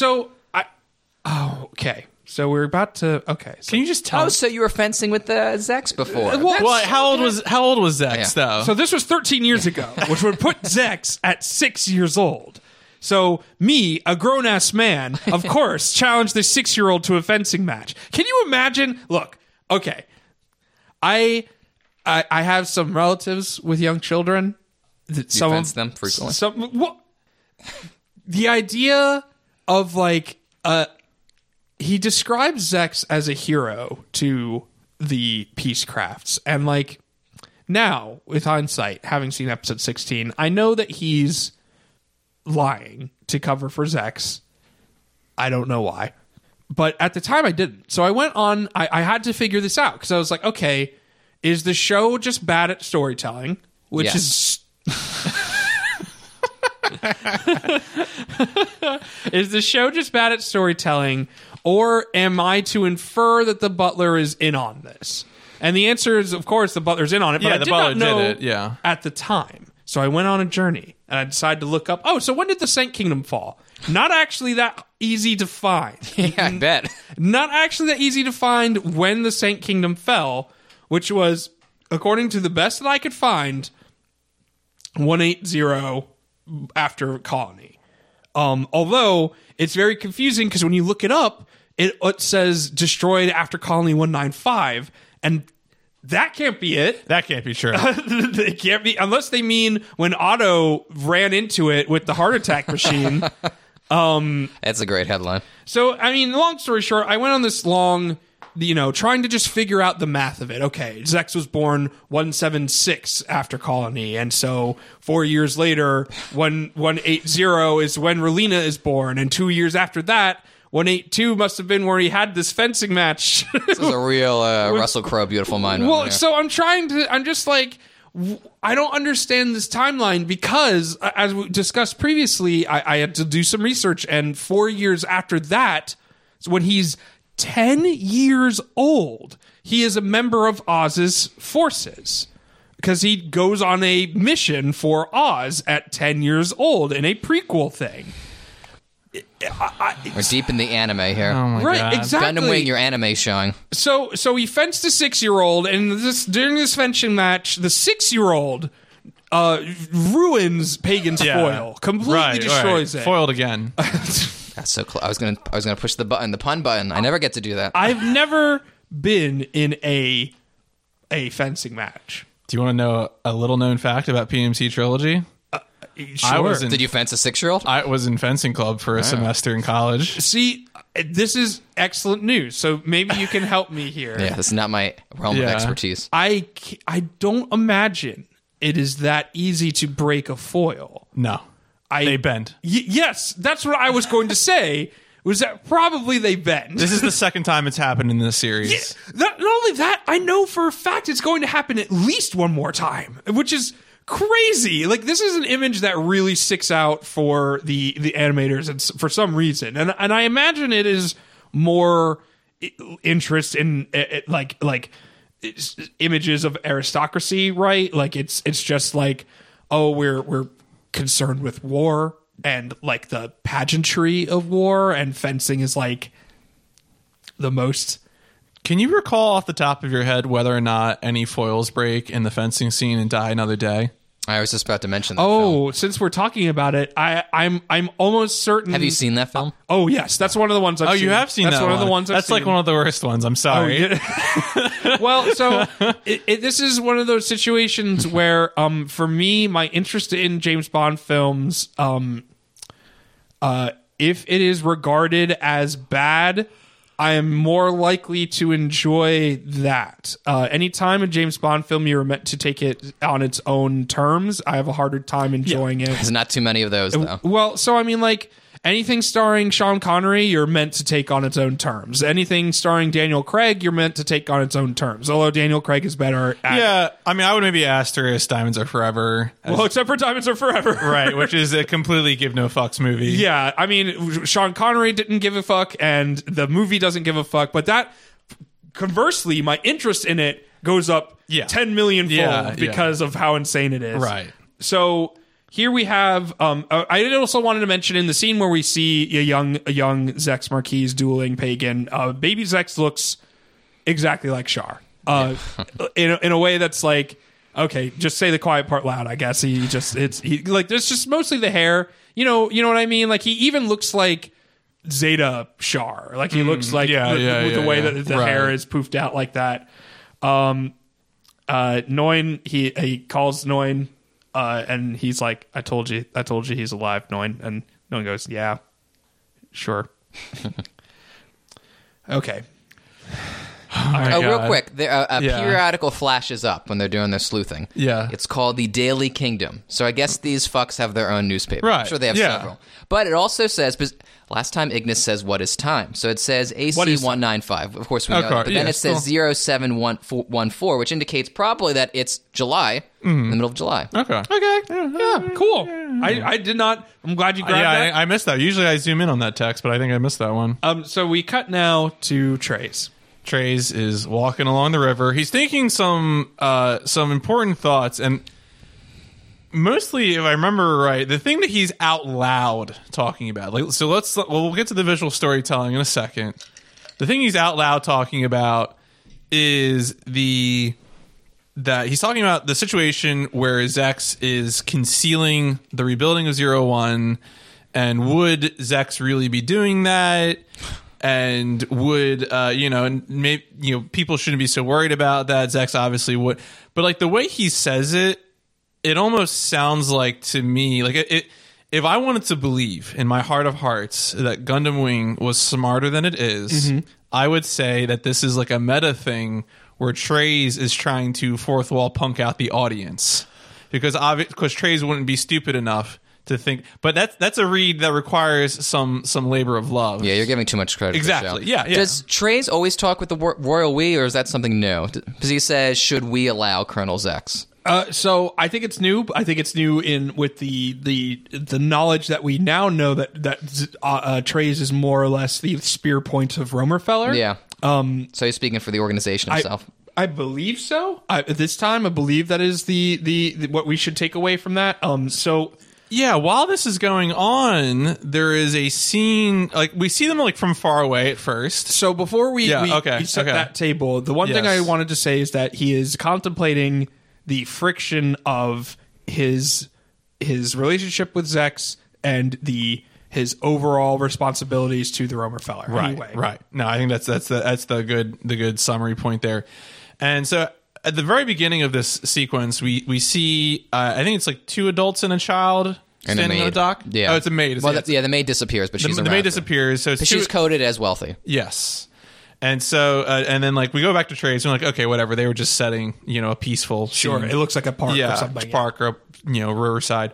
And then as we get closer, we notice that the child becomes preoccupied with a butterfly, and as the mother is distracted, begins following the butterfly down this pier. And, of course, it's like a 2-year-old child. So it's the sort of child that you really don't want to be falling into water or anything like that.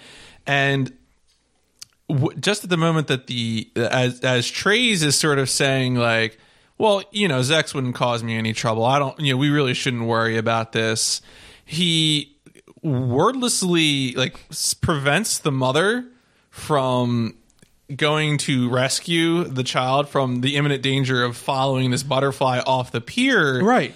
And then, at the last moment, as it seems like the child's about to fall off, the child just turns back to the mother and giggles because the child doesn't understand what's going on. It's a 2-year-old child. And the mother is, like, weeping openly. Yes. And is like, oh, thank God, like, that this rich man just showed up. And so I'm going to, I feel like, I'm a very literal boy. And I feel like the base level read here is just that the show is trying to tell us that the butterfly is the Wing Gundam and the child is Zex. I did some. All right, so I did some mental gymnastics with this. All right, can I go real quick? Please. All right. So I want to put on my. The only thing I want to say before you start is that I don't think PMC is wrong. But no, I don't either. Yeah. No, exactly. No. Yeah, go ahead. I'm sorry. All right, so I put on my, not to say we're not all academics here, but I put on my academic hat. I actually wrote this out, so excuse me, I'm going to read this for a second, because I don't want to botch this. All right. So, above all else, Treize prizes an unspoiled nature, even though he doesn't always act on it, if you recall the conversation he had with Un, without societal restraints. A social Darwinist of sorts. He wants a world where human beings are subject to the same laws that govern natural selection. He sees in this boy a natural grace, a primordial beauty that can only be tainted by the intervention of his mother. For him, the idea of survival of the fittest supersedes all. So he essentially wants the child himself to work through this. Mm-hmm. Yeah. No, I mean, that's a read that... It sounded stupid when I was reading it. Yeah. Well, I mean, but the thing is, though, you're applying Treize's principles to the situation instead of just drawing parallels. I mean, I have a brain that always likes to just map things. It's sort of mapping things as a professional thing of what I do. So that's my, like, immediate go-to is that this is, like... Treize is doing the same thing in his management that he's doing in the thing that we're seeing him doing. That's but true. you expressed it in terms of values rather than literal mapping of one-to-one elements. So I think though both of you are correct though. I do think the show I think everything that Stephen pointed out in your analysis is apt. I think that we are seeing a visual demonstration of, because the show loves to do it, the show loves to tell us about Treize's worldview.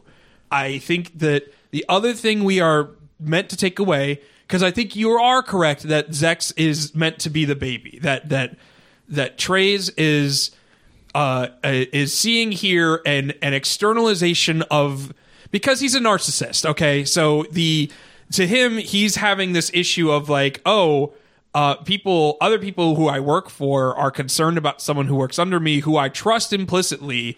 I don't have a problem with this, and the fact that they do is weird to me. So, but here we see this thing that's happening right in front of me. I'm going to intervene because my worldview is such that I feel like I understand what's really going to happen here, and that to him reinforces his feelings about Zex, right? Yeah. The way that it works out, which is, by the way, insane. It is The mother's reaction in particular. Okay, I'm going to get this out so I can get in on that, because the mother's reaction to me is the most buck wild situation of all of it. I think you're correct, Stephen, in that it is a visualization of his philosophy, clean, As straight up. heavy-handed and stupid as Gundam Wing could get, I did not think... this scene was idiotic, but I don't think it was necessarily stupid until the mother's reaction. And the mother's reaction is extremely stupid. The mother's reaction is dog shit. But the thing that makes it stupid is that narcissism thing that I was talking about, where he sees this completely unrelated scenario as reinforcing himself as correct. Like he 100% sees this as the universe telling him, you are correct. Everyone's worrying too much, but we, the audience, know he is wrong and stupid. Right. I mean, it's the thing of you're a dipshit young man, and then you read Atlas Shrugged, and you think it confirms your dipshit worldview. Yeah. Yes. Exactly. And now like because it is insane to depend on a child to understand its survival instincts, to make decisions like that. At that age, it's insane. Like, and the child doesn't learn anything from. So it like, if challenged on his nonsense by someone who, for like, the show felt empowered to do that, like he wouldn't be able to defend it, because the child doesn't learn anything from not drowning. I mean, I think I'm glad to have this discussion with you guys, because I have this sort of brain that compulsively one-to-one maps things. I then proceeded to spend a few minutes thinking about comparing the child's infatuation with the butterfly to Zex's infatuation with the 01, which is maybe not a productive exercise, but still funny to me. Well, I don't think you're wrong, though. Yeah. I do think that in a way that Zex also doesn't quite understand. Does he not learn from? I mean, I think you're right, though. I think that Zex's infatuation there is one of like, I really need a reason now to keep doing what I'm doing, and the closest I've gotten to that is the duel with the Gundam pilot. That was like the most pure, but it immediately was undone by Lady Un injecting reality of the situation. Like this isn't a fighting game, where the two of us just get to have our 1-on-1 mano-a-mano direct comparison of skill sets. I mean, this was a scene that set my spirit into the cosmos for sure. I honestly, the two of you helps it make sense to me, because I couldn't take anything. My note here is, what are you trying to say? The issue is, too, if you explore this further, does the show by episode 15-16 completely condemn Treize? I feel like the show too often displaces criticism of Treize and puts it on Un, for example. Mm-hmm. Or now that we have the Romefeller organization, I think the show encourages us to put more blame on the Romefeller organization compared to Treize. So I think the criticism tends to be indirect. I mean, I know earlier I was sort of hypothesizing a read that is too charitable to the show. I think maybe the read that is more intended is that you look at Treize as the spear point of the Romefeller. You look at underlings like Un and Alex and Mueller, and I think this show must intend all of these adjacent things as pointing to the sort of fecklessness of someone like Treize. Yeah. I think that has to be the read on Treize. So, but the problem is, right, and this is maybe more of a meta thing, that the creators think Treize is cool. Yeah, they too often romanticize him. Right, and so that's like, that's sort of, it's almost like Gundam is having a Gundam problem. Right. That it's like, wow, cool character. Yeah. And then it's actually like, war is bad, Well, early in the show, too, if you have the Emperor-Vader relationship, you had, Zex being Vader, the obedient follower, and then we had the Emperor being Treize. But now, in a way, we have Treize is the Vader figure as well. He is, what's the word they use? The knight. The Shining Knight. The Shining Knight. The lackey, in other words. And, now we have the Romefeller organization taking the brunt of the blame, which I don't think is fair. I think it's interesting, though, because I think you're right that there is a sort of changing of hats that's happening as we've described previously the show as laying the tracks of a train that is right on their heels, right? And it became clear to me at a certain point that Zex is the character that the show writers understand the most. Like, they understand what his motivation it was and where he's going. The boys have nothing. There's no trajectory for the boys at all. It seems like we're going to get to some. If you saw the preview after 16, it seems like we're going to get to some. But it's so hard to, because you're right.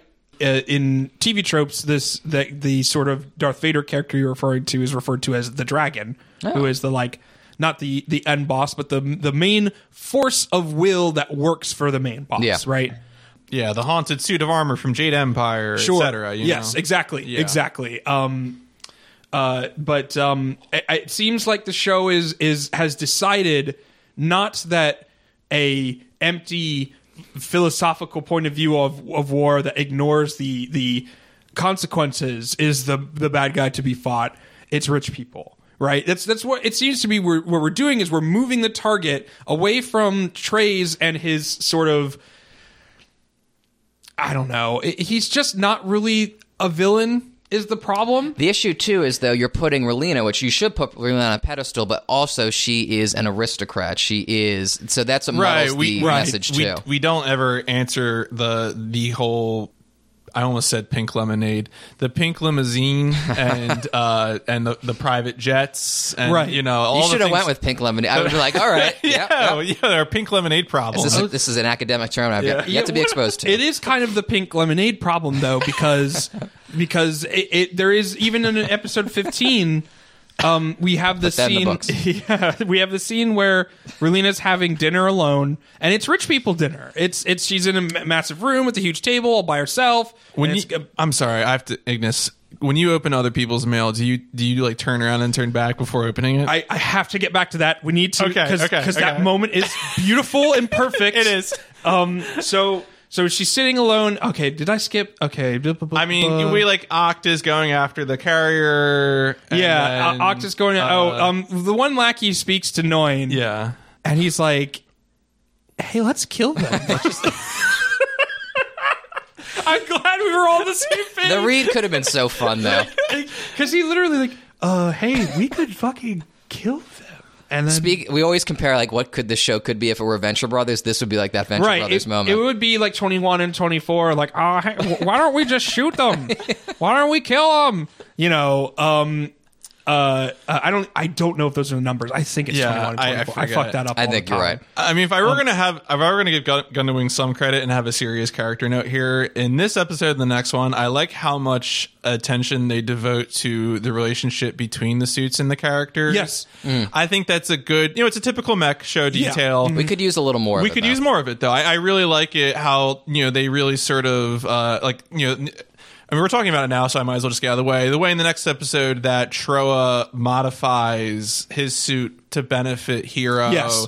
Those kinds of details are just Or the nice. fact that he gets physically strained when using it. It's a nice individualistic touch to the it's not evidence. used to it. Well, I think this scene, when we get there, you guys, I hope someone could tell me, because I was confused about this. This scene, I think, is setting up something that happens later to Troa after he is able to successfully fend off Oct's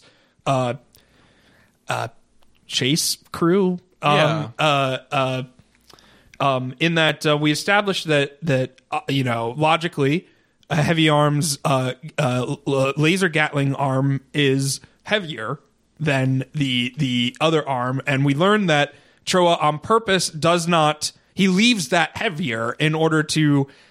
I don't know. What he says is nonsense, but he leaves it unbalanced. Yeah. Is what we learn, and Hero's just kind of like. Okay, sure. Yeah, sure. It's what's his name from? Rio from Shenmue. Yeah, sure. And Noin, it's like, oh, so they're just they're just pilots like us. You Yeah. know, they're We're just, not so different, you and I. and that's when 21 and 24 are like, hey, we could kill him. And Nine is like, no, shush. I have to indulge Zach. Yes, it's fine. Stop it. Fine. I do like the line, and it was either in this episode or the previous one where Noin tells Zex, like, hey, listen, I'm a mobile suit pilot too. I get it. You know, and I believe her. I think she does get it. I think she gets the like weird fighter spirit thing that's going on. Like that's why this whole thing feels stupid by the time we get to 16 is because it's from a different kind of show. It's a tournament. Yeah, scene. exactly. It's not a show from like 14 and 15 act like real mecha shows. They're pretending to be real mecha shows. And then we get to 16 and it's straight super robot, but with real mecha trappings.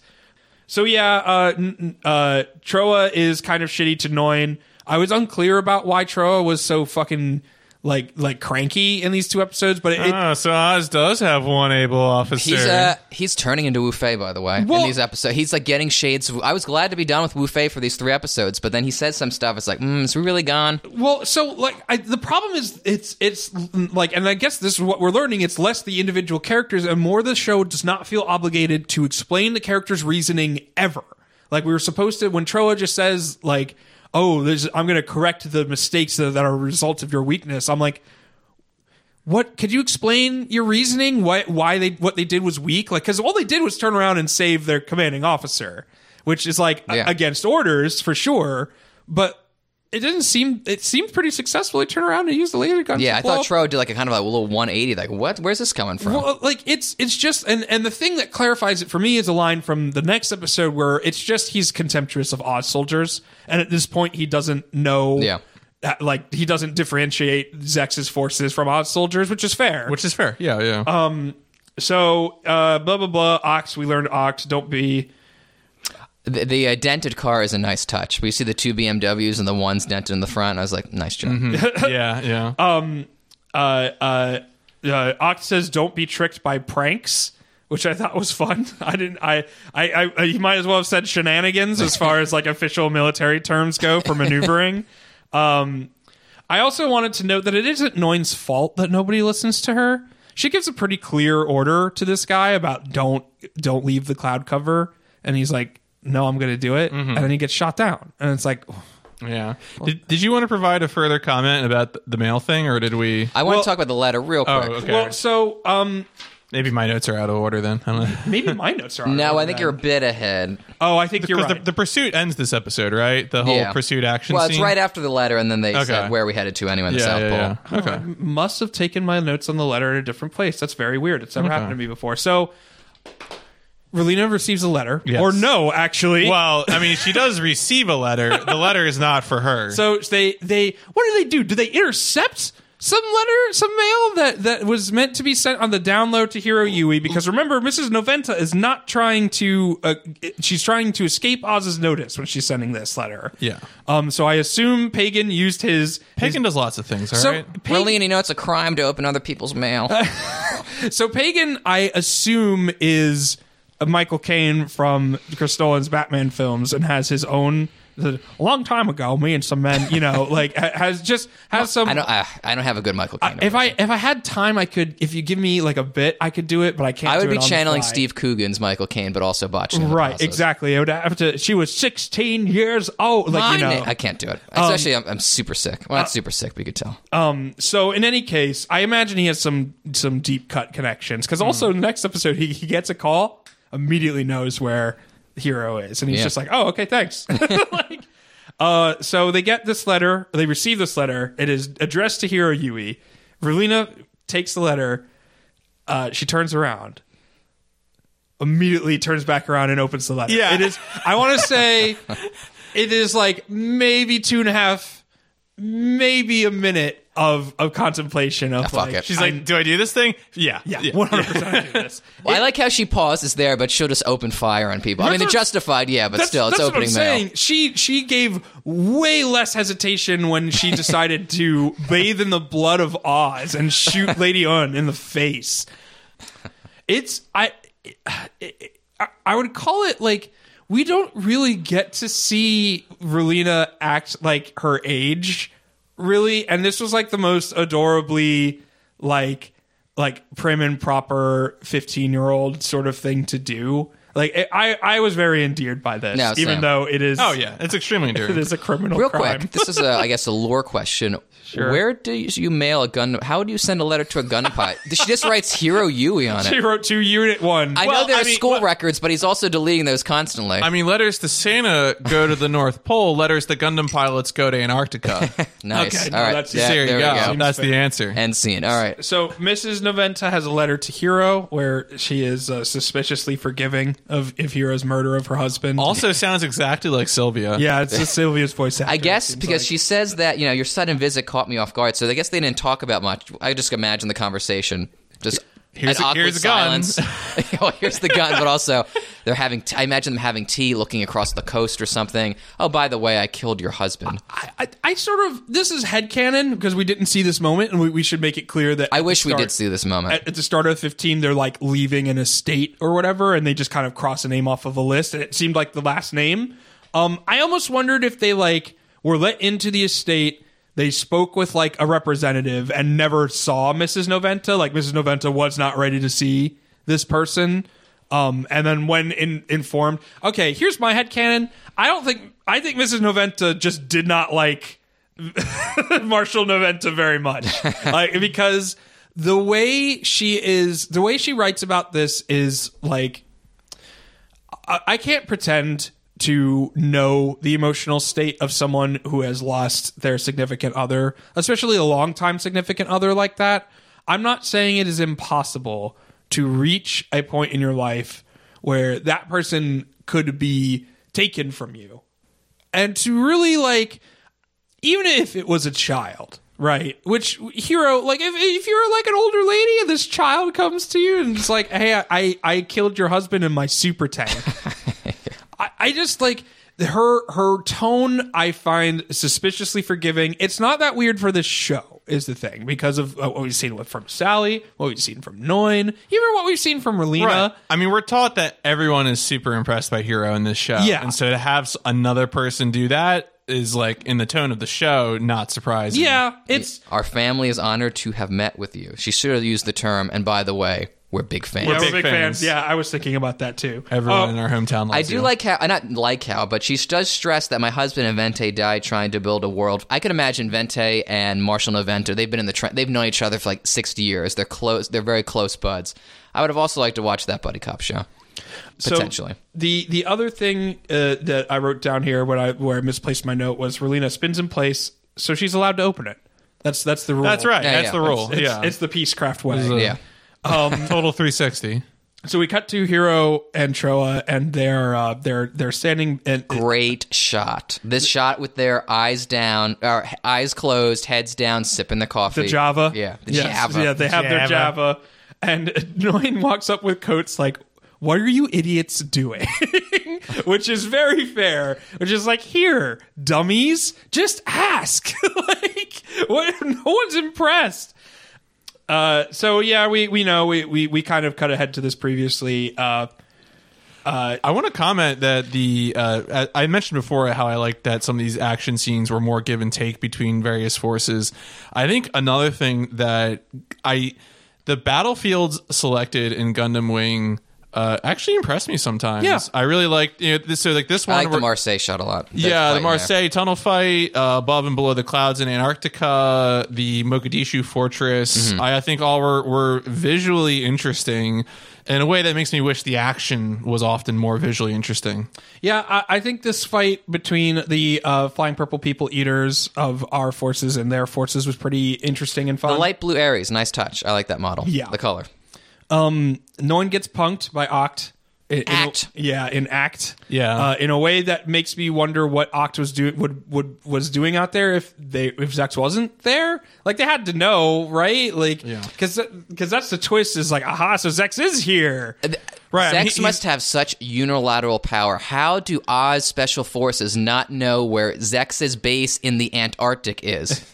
I mean, so Troa decides to leave and finish off the forces of Romer Feller, and he does a like, what would you call this? Like a sort of like A pirouette? like a tornado thing. It reminds me of Jin from Marvel vs. Capcom 2 has a typhoon move. That's a charge move where you hold back and then put forward. Right, yeah, you spin and it around turns like into that. A tornado. Yeah. That's what it looked like. Right, to me. right. One other thing I do want to mention, Troa is pretty in Noin's face, which I thought kind of came out of nowhere because Troa directly addresses Noin and says, Lieutenant Noin. Stop lying. You wouldn't dream of doing anything that would be a burden to Zex. They just met each other. Yeah. He doesn't have that history. And then even, which is a little even more strange, the framing of the shot, because then they have a shot of Hero and Troa, the camera's down looking upon them as if they're in a position of power, and Hero's grimacing, and then it cuts to Noin, who's in an inferior position, and the camera is over her head looking down as if she's a child, which I thought was a really strange shot. I also thought it was weird. I think the only thing really we can take away is that Troa feels threatened by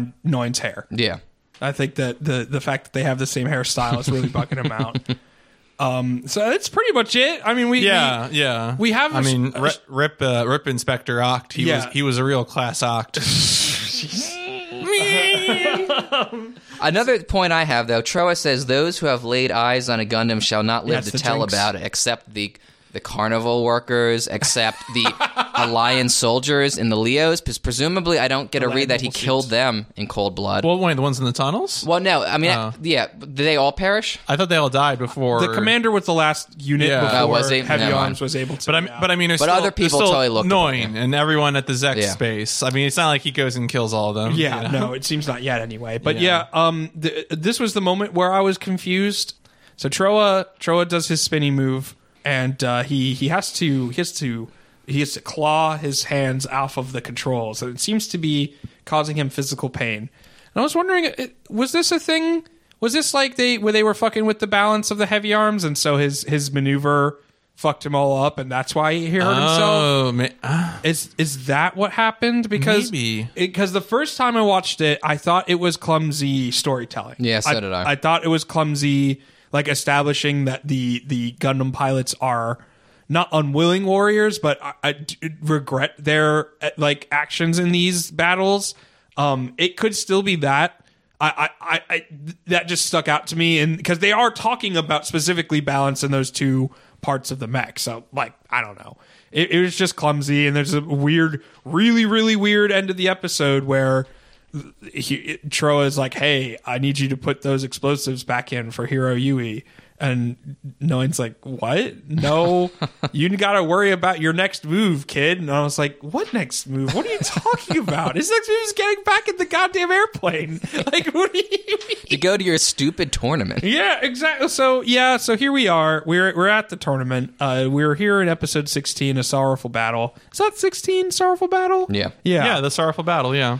We're going to More the Barclay. shitty episode. We're going to Barclay Base. Oh boy. I okay. So I mean, I don't know necessarily if I disagree. Necessarily, we're going to Barclay Base.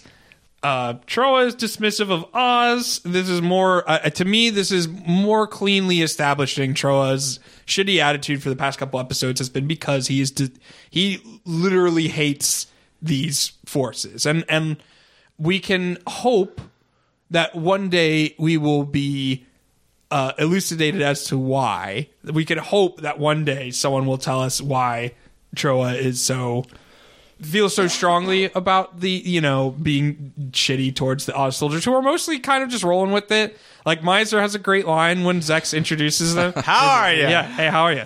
It's very O'Brien. It's very Miles O'Brien of them. Yeah. Can I just do a quick sanity check? I know Gundam is never going to make any character blink at the white mask thing, but like I really wanted Hero or Troa to blink at the white mask. Yeah. Oh my god! It didn't. I never thought about that. It didn't even occur to me. I'm that so used to someone- it. Right, Exactly. I know because like at this point, I recently had rewatched all of Mobile Suit and Zeta, and like no one blinks at the white mask because I guess at that point he's a war hero. But I don't think Zex has the reputation among, like, we don't get the impression that the boys are alerted to the threat presented by Zex, right? No. It's not like he's the Red Comet, Right. Whereas, like, Amuro, everyone knows about the Red Comet. The Lightning Count, we don't get, like, he's known. Baron? He's known within the forces but he is not Right. presented like a sort of externally known threat on two sides of a war. Right. And not in the same way that Char was. Right. And so again, I know the show isn't going to do it, but like I wanted it. Yeah. No, now that you mention it, it's going to occur to me every single time. Yeah. The Filchner Ice Shelf, real place. They did some research. Yeah. It's in the Arctic. I like how Hero, in the moment where he is introduced to Zex, he out-awkwards Zex. They out-awkward each other. The stilted dialogue. It's extremely good. Because they have this moment, this interaction where I wrote it down because it's so stupid, and I'm reading it in a monotonous voice, and it's hysterical. Because like Zex is like I'm okay. So giving the show credit here, more credit than it deserves. Zex is trying to at this point establish a connection with Hiro Yui, and like paint them each other as peers. And Zex is like, I'm Zex Merquise. I hear your name's Hiro Yui. That's the name of the other guy. Is that your real name? And Hiro's like, no, you. Oh, so we're using our made-up names. And yeah, exactly. I'm Spider-Man. And Zex kind of is just Say it, Stephen Hero. Wait, what? I know. I thought he was about to say I'm Quattro Vagina. Oh, Quattro Vagina. No, I was thinking, I'm Zex Fuckface, like something stupid like that. well, like, because Zex kind of is just like, fucking fair enough. Fucking, you got me. Can I just say before we get into the quote-unquote meat of this episode, I love all the characters in their Arctic wear. Oh yeah. Oh no, I love Fashion Gundam. Seeing the trench coat with the mask on it, Yeah. well, like that's especially what made it jump out at me, right? If he had been wearing his normal military uniform, Zex, with all the red and the black boots, and like just like how ridiculously over the top it is, at that point I could say, okay, yeah, this guy's just over the top. Look at his uniform. I'm not going to make a comment about the helmet, right? But to walk out into the tarmac and see a gray trench coat, but also a mask, a helmet with flowing blonde locks. Yes, yeah.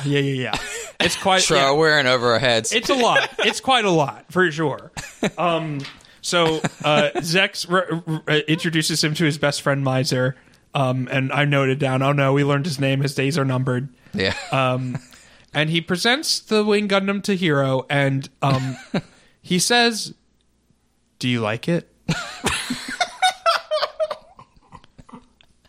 I wish this were the episode, because this is much more fun. Boy. So, do you like? Okay, he says it. Do you like it? Like I've taken. Here, Zex and Hiro have arrived at the prom. It's a Helga Pataki moment. Yeah, and he's presented Hiro with like some flowers or a corsage or something like that, and he's like, "Here, do you like it?"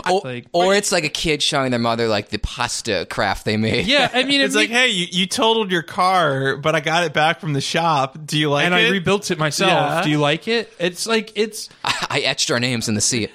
It reminded me immediately of in Beauty and the Beast. There's the one of the scenes where we're really starting to see that the Beast understands now how to communicate with Belle. He brings Belle to his personal library and is like, fucking go nuts, read anything. He says 1-to-1, do you like it? And in that exact way. So my brain immediately teleported me there, and I was completely unprepared for the rest of this episode, basically. Miser says, how are you? In a way that is, I can't speak PMC. Maybe you can speak to this.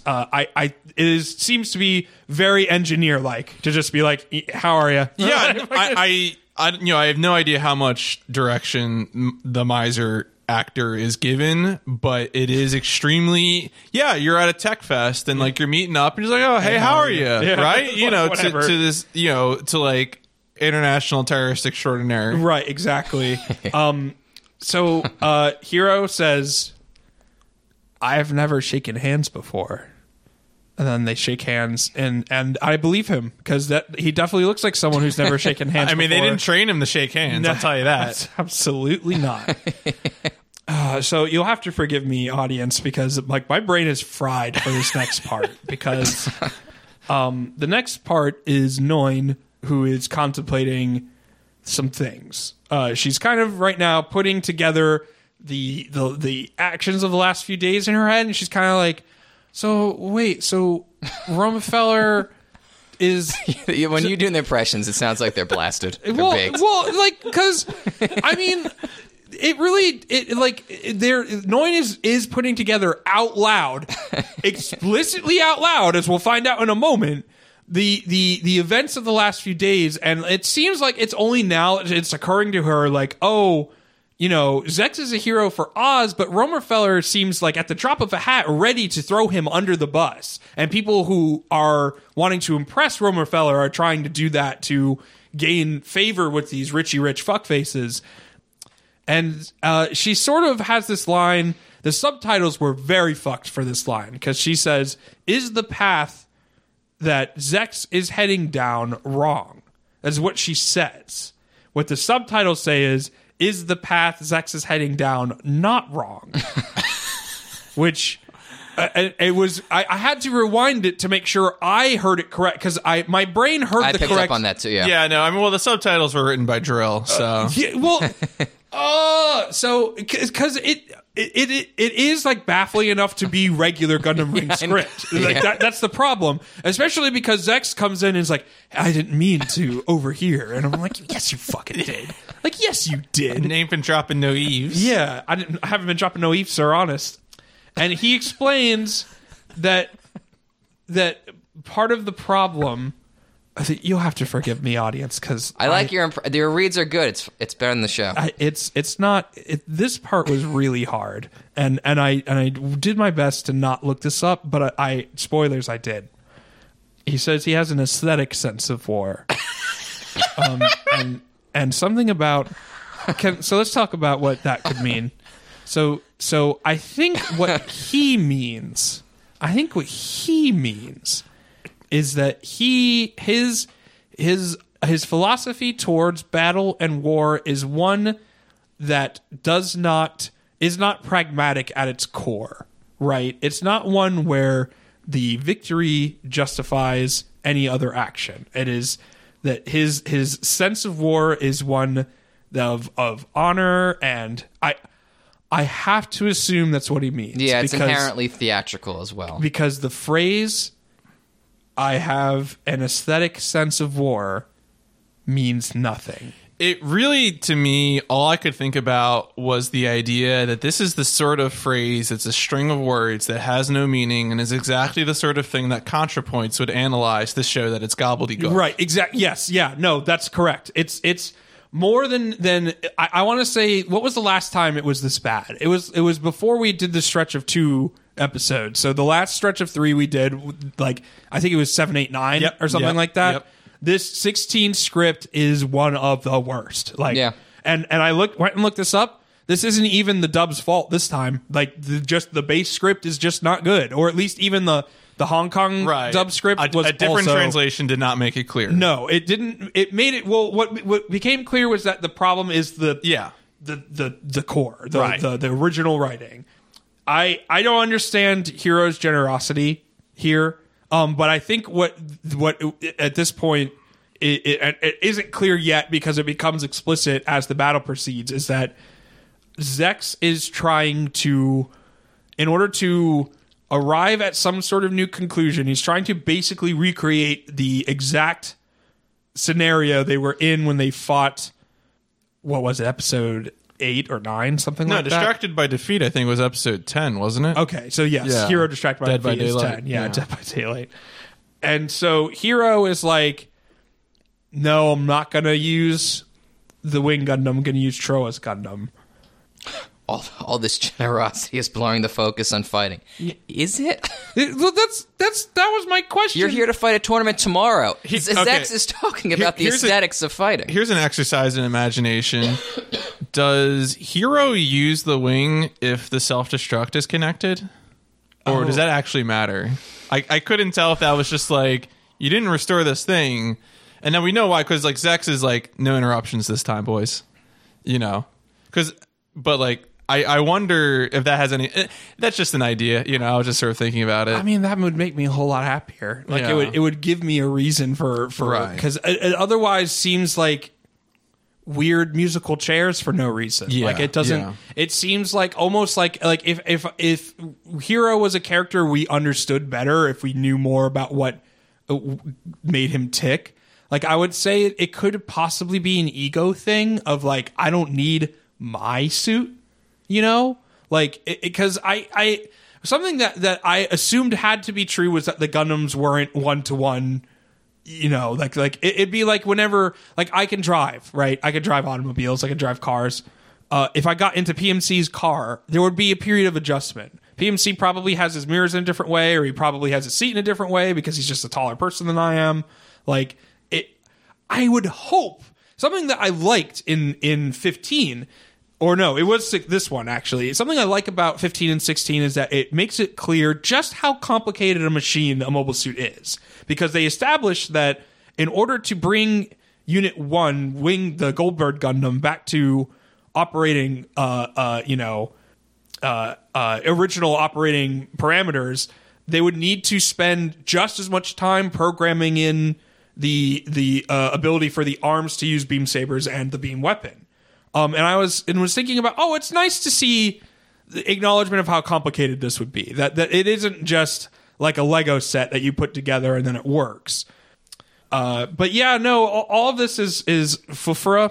It's weird, and it's also even more awkward because it's almost as if, you know, when you see little kids interact. Let's say if like two parents have a play date and they're introducing two kids who really don't want to hang out, right? And Noin's almost like, Hiro Yui, isn't there something you're forgetting to say to Colonel Zex? Yeah. As if no one wants to be in this fucking show in the first place, and the only reason they're there is because of the force of the screenwriter's pen. Well, it is a crazy scene because it's like, you're not my mom. Hiro, what do we say to Yeah, Colonel but Zex? like, really though, like knowing it, like if it was like Sally Poe, I would feel a little bit differently about her being like, "What do we say?" Because Noin does not know them. Like, Well, what I love about this too, right, is that right in the middle of this is that the poor Victoria base guy has to keep answering the fucking phone for whoever shows up. And it's like Pagan and Relina show up.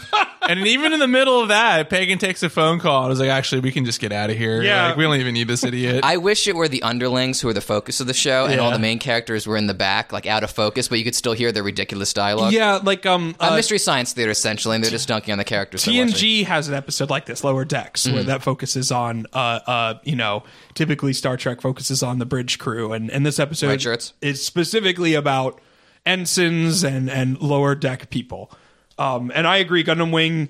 I think there is one at some point. I know we're going to get episodes that are just straight up like Noin, Sally, Lady Un, like supporting cast adventures. I know there's some point where Noin and Sally start teaming up. That's and good. I'm down. I'm there for that pairing. I'm ready for that show. So the showdown occurs. We have the Tallgeese.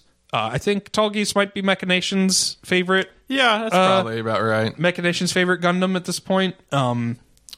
Versus the Unit 3, the Heavy Arms. I don't know if we came up with one that we liked for Heavy Arms. Did we unanimously decide on one that we liked for Heavy Arms? I forget if we really had one that Keep shuffling paper. Because I know at least my partner thought Heavy Arms was just ugly, so I didn't have a good name for Heavy Arms. Just got ugly. But in any case, the battle begins, And like immediately Zex is like, well, we're not going to die in a fight at this low caliber. Right. So it's like, all right, well, this fight doesn't really matter. Well, it's just how can we end this fight? Yeah, and then Charo says that's an awfully long time later on for a meaningless battle. Yeah, truth. Meaningless battle. Well, so so we get to this moment, and like I don't know about you guys, but I watch an awful lot of shows that do come to these moments organically. I like shonen. It is very exciting when we get to a battle like this. One of the best one-on-one fights in a tournament arc is the Gon Hisoka fight. One of the best ones. It's a very low stakes. Comes in the middle of the show. Power levels are pretty low. It for some reason those fights have become really, really the most memorable and exciting for me. This one's Music's dope, of course. music's good. Yeah, music's good. I mean, again, visually, I think it has some appeal because they actually animate the mechs doing.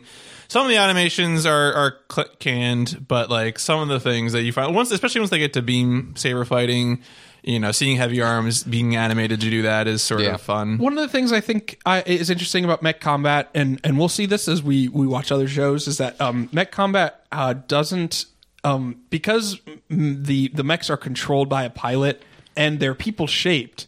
There's often a lack of dignity in mech combat. There are situations where a person-shaped thing is going through something that would be shameful or difficult to watch, or maybe even funny to watch, like a human do. Like there's a bit where Heavy Arms is like falling through the snow, and they're falling in a way that a person wouldn't fall because, you know, through reflex we try to protect our face or we try to get up again, and Heavy Arms just kind of flops over and is dragged down across the way. And I enjoyed thinking about, this is something that we've commented on before, where you have battles between mechs and like a mech loses an arm or a mech is chopped in half, and it's damage that is communicated as similar to that damage being done on a human, but it wouldn't be, of course. And I just like to see how different shows treat this sort of thing. Troa thinks this is stupid, and we get to the worst written part of the show where Noin kind of agrees that it's stupid, but that she believes that the thing that will result from all this will be worthwhile in the long run, and everyone else tacitly sort of agrees. I said Troa agrees this is stupid. What the fuck are they even talking about? Why is everyone else on board? Is my series of notes here. Some guys from Oct's inspection team are showing up. Troa goes out in the Wing Gundam. Apparently, the beam rifle's just fine.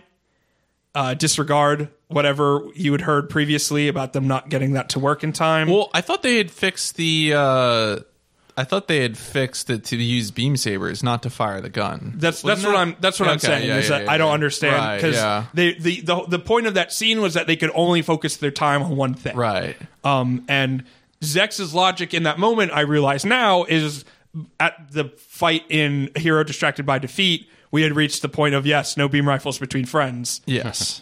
Which is what Zex says. So in his dumb logic, it's like, yeah, this is fine because we were beam sabering anyway. Right.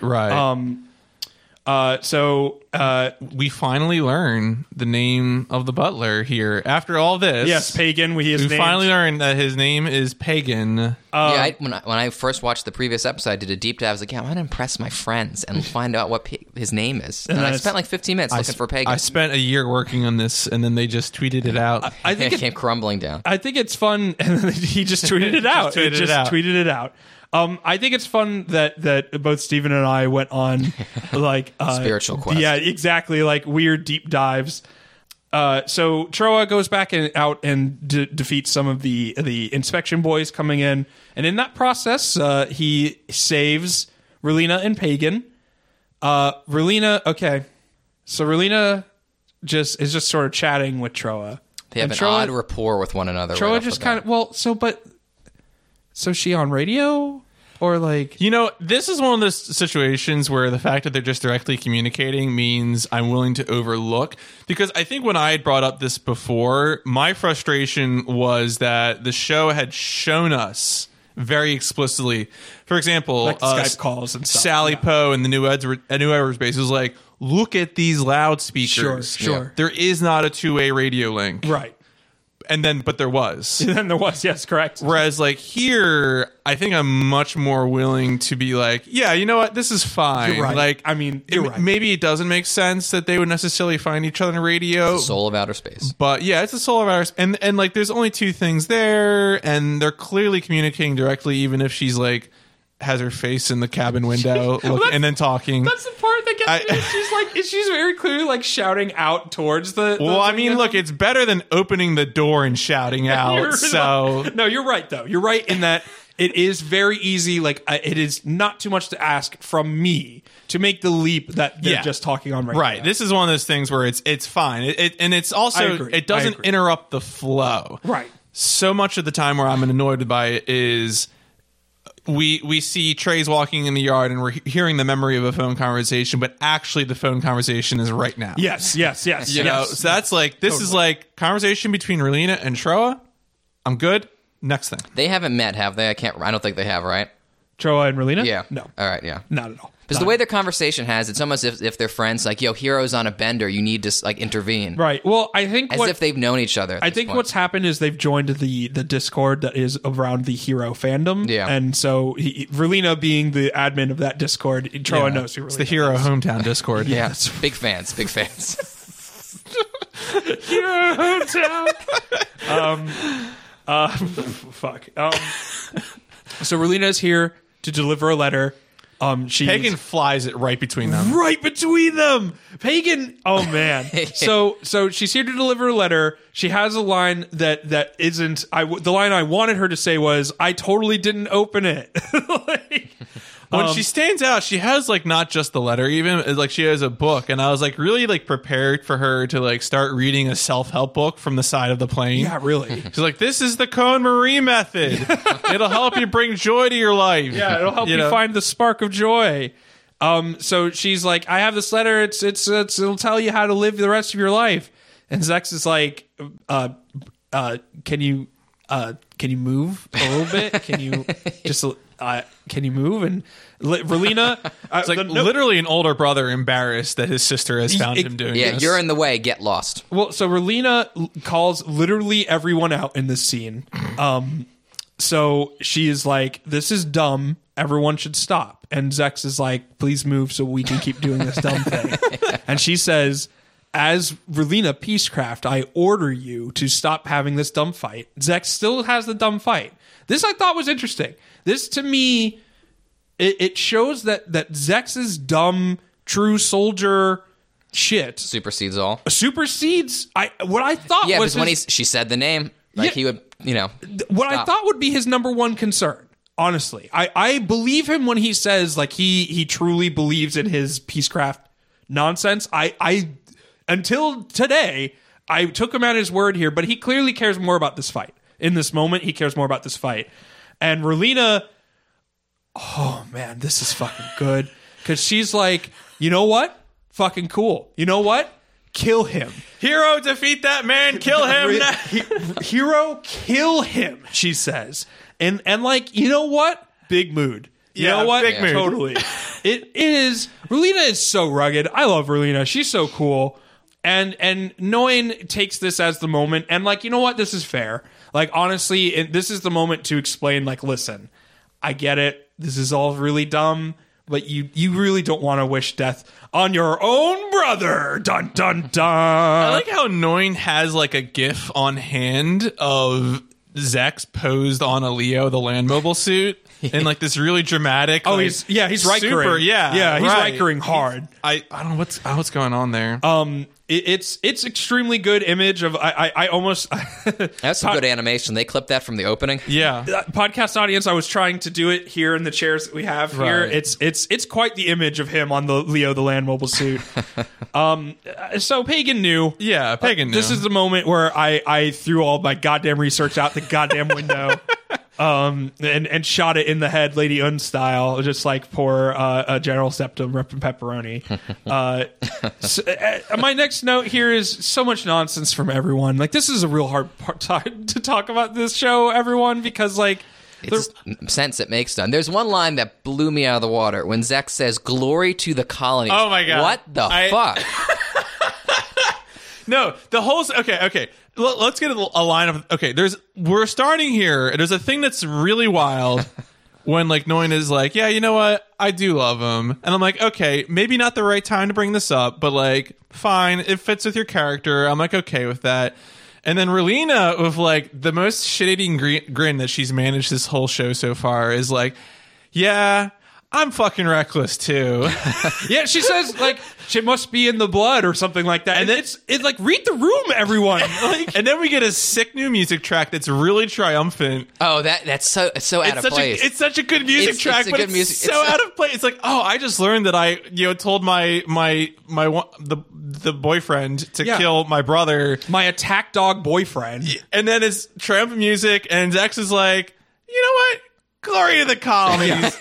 You guys take the day off. I'm going to go do this thing, turn myself into the police after this. I'm going to go on a bender now. It really is like at that point explicitly clear that once they all got together to do the thing they were planning on doing, the reality of the thing they were planning on doing was so dumb that they were all embarrassed by it and just had to all leave. You know, like it's like the world's where it's like, okay, we're all gonna get together, we're gonna LARP for the first time ever. We're gonna get together, we've got our costumes ready, we've got our books ready. I've set up a brand new costume for my best friend who I've invited to this thing, and when they all got together and none of them, the vibe just never took off. And so they just like, you know what, let's go to Sal's and get some pizza. Like it was like explicitly clear, especially for the colonies. I was like you're canceled, Zex. Like you're like you don't even know he's gonna be a real problem the next time we fight him, because I guess we're gonna fight him again. Well, it's so weird, right? Yeah, that too. Like it's all just like it. On one hand, it's the plot not making sense, and on the other hand, it's people saying words that you would hear typically in those other circumstances, like, oh, he'll be a real challenger next time. Like that's a sort of thing you'd hear, right? Like when a recurring character has left the battle without it having a conclusion, you know? Like it's like they had bullet points, and then they put a bunch of like square pegs into round holes. Because he can't really mean that, right? Like I have to, if I'm being like the most charitable I possibly can, it's that like he has like grown a new respect for the Gundam pilots, and that was him being like, but like it's not even really like he's fighting for the colonies, because the search party is there for him, right?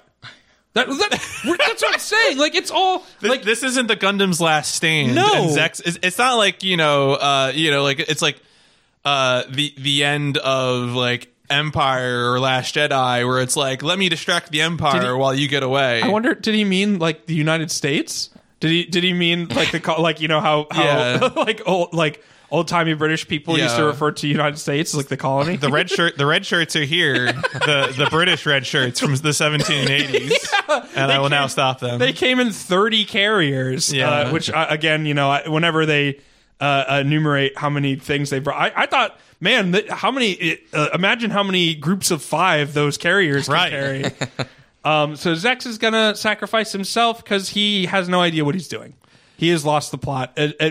He maybe understands what's happening less than we do, and that's saying something. Yeah, that is saying something. Did the show want us to believe that? Because there's a throwaway line where he's like, "Hey, Noin, make sure you get Relina away from here." Right. Does the show want us to believe that he has now accepted protecting Relina as his highest priority? I think so. That's what the show wants. It doesn't do a good job communicating it. But I think that because what Noin is saying in that part where she's saying nonsense is that Zex has lost sight of a goal now that he's achieved his 2 mini goals, which was the dissolution of the Alliance and revenge in regards to the Sand Kingdom. Yes. He has achieved those 2 things. So now he doesn't know what the fuck he's doing. Right. Because now he's stuck in this fascistic group whose aims are world domination, and he has no feelings about that. He doesn't. This is, by the way, a big problem for us, the audience, because so many of the characters that we are supposed to like are implicit in fascistic violence. Like Noin as a character I like, who has explicitly empowered fascists. Zex has, in his quest for vengeance, completely ignored who is really responsible and has empowered them, and basically has taken out individuals who don't represent really the problem. The show does not have the language to deal with this.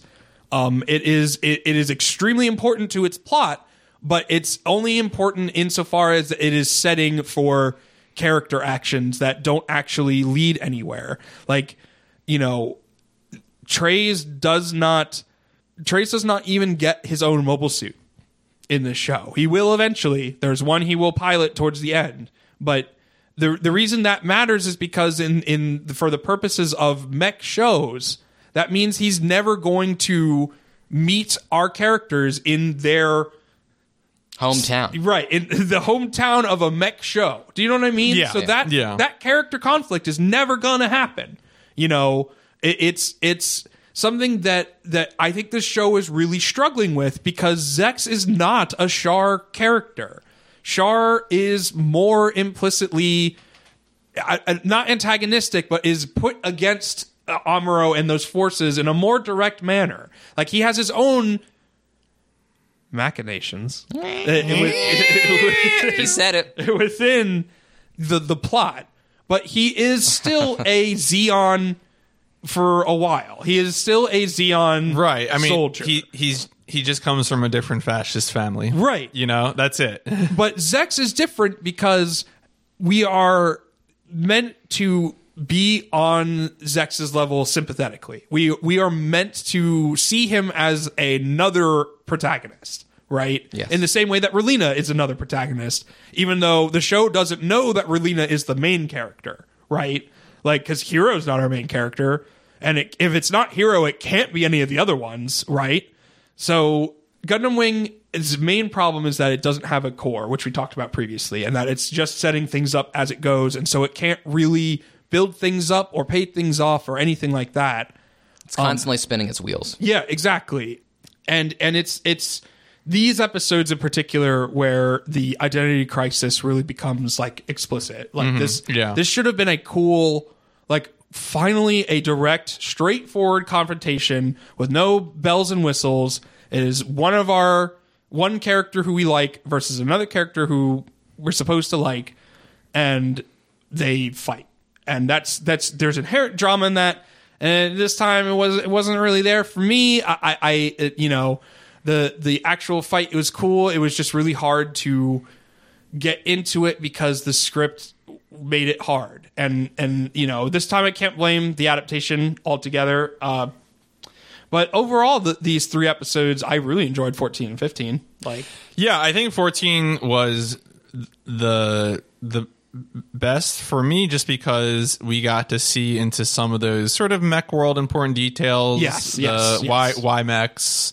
Who are the villains? What is their motivation? Roma Feller becoming more explicit is making things make more sense. Way too. more sense. And then 15 had some other, 15 had some of the most insane things, but also some of the other, usual mech bits of, personalized mechs and things like that. I don't know. I obviously 16 deflated. It failed to live up to the hype in terms of what the show wanted it to be. Yeah. But also, like, we all expected that. Yeah, I mean, so I also appreciate, I think the show's better too. It's only focusing on 2 Gundam pilots as well. Yeah. I do appreciate that it's not jumping from pilot to pilot. I kind of like how I haven't seen some of those. I mean, I like some of those other pilots, but not all of them. But I kind of like how we just focused on Hero and Troa. Even though there wasn't really any growth, I felt the show was a little more focused that way. not every character needs an arc. Not everybody needs to change or grow or anything like that necessarily, but these 2 characters are identical, and the show does not feel obligated to characterize either of them, and so it makes it, even though I agree with you, I agree that sticking with these 2 pilots has been digestible, and they're sometimes even fun. It's just that they're both boring. Yeah. And like it's they do some work on that in 15 when Troa does some circus shit, but it's not enough. I would like to know, does Troa like coffee? Does Troa he doesn't like rain because he was hit by thunder magic once when a fiend attacked him on the beach. It's that sort of thing that we should be spending our time doing, really. Like, it's as much as I appreciate Troa getting away on an Akira bike in a pretty fun sort of like action scene, it doesn't tell me anything about Troa, and it makes me wonder why he's in the show. Like, something that I was thinking about was how much it might have worked better to have Zex just be the perspective character, and to have not met the Gundam pilots for a very long time. Like, I would have been like, what if episode 10 was the reveal of Hero? Like, it doesn't work from You wouldn't be able to stretch down to 49. It would be like a 26 episode series, but I could see that. Like, it wouldn't work insofar as the Relina story goes, right? Like that. Like, that's where we need to have met at least one of the pilots. But it made me wonder, like, what do we get from knowing any of the pilots here? Because nothing right now. It's just striking, and how much we are expected at this point to be into the show and know nothing about the primary characters of it. So I think that kind of brings us to the end of this particular recording. I think we're at this point expect us to be covering the next 3 episodes. Yeah. At this point, from this point on, unless we come into something that will. Well, I mean, we're gonna have to have a hard discussion about math. Because, you know, 17, 18, 19, 20 to 22. Oh, and then leaves us 4 episodes. Yeah. I mean, folks, math is dangerous. Don't always do math at home. Right. Be careful. But, we'll certainly 17 through 19, I expect right now, will be our next batch. Yeah. That will deliver fresh from the oven. As always, if there are any updates insofar as what we will be covering in any individual episodes, you will be able to find them at our Machinations Twitter at Machinations Pod. And so, check that out there. Make sure you'll see some memes. You'll see some, some discussion sometimes, some reactions. Anything else we wanted to close out on before we wrap this up? Any closing thoughts? Any hopes and dreams?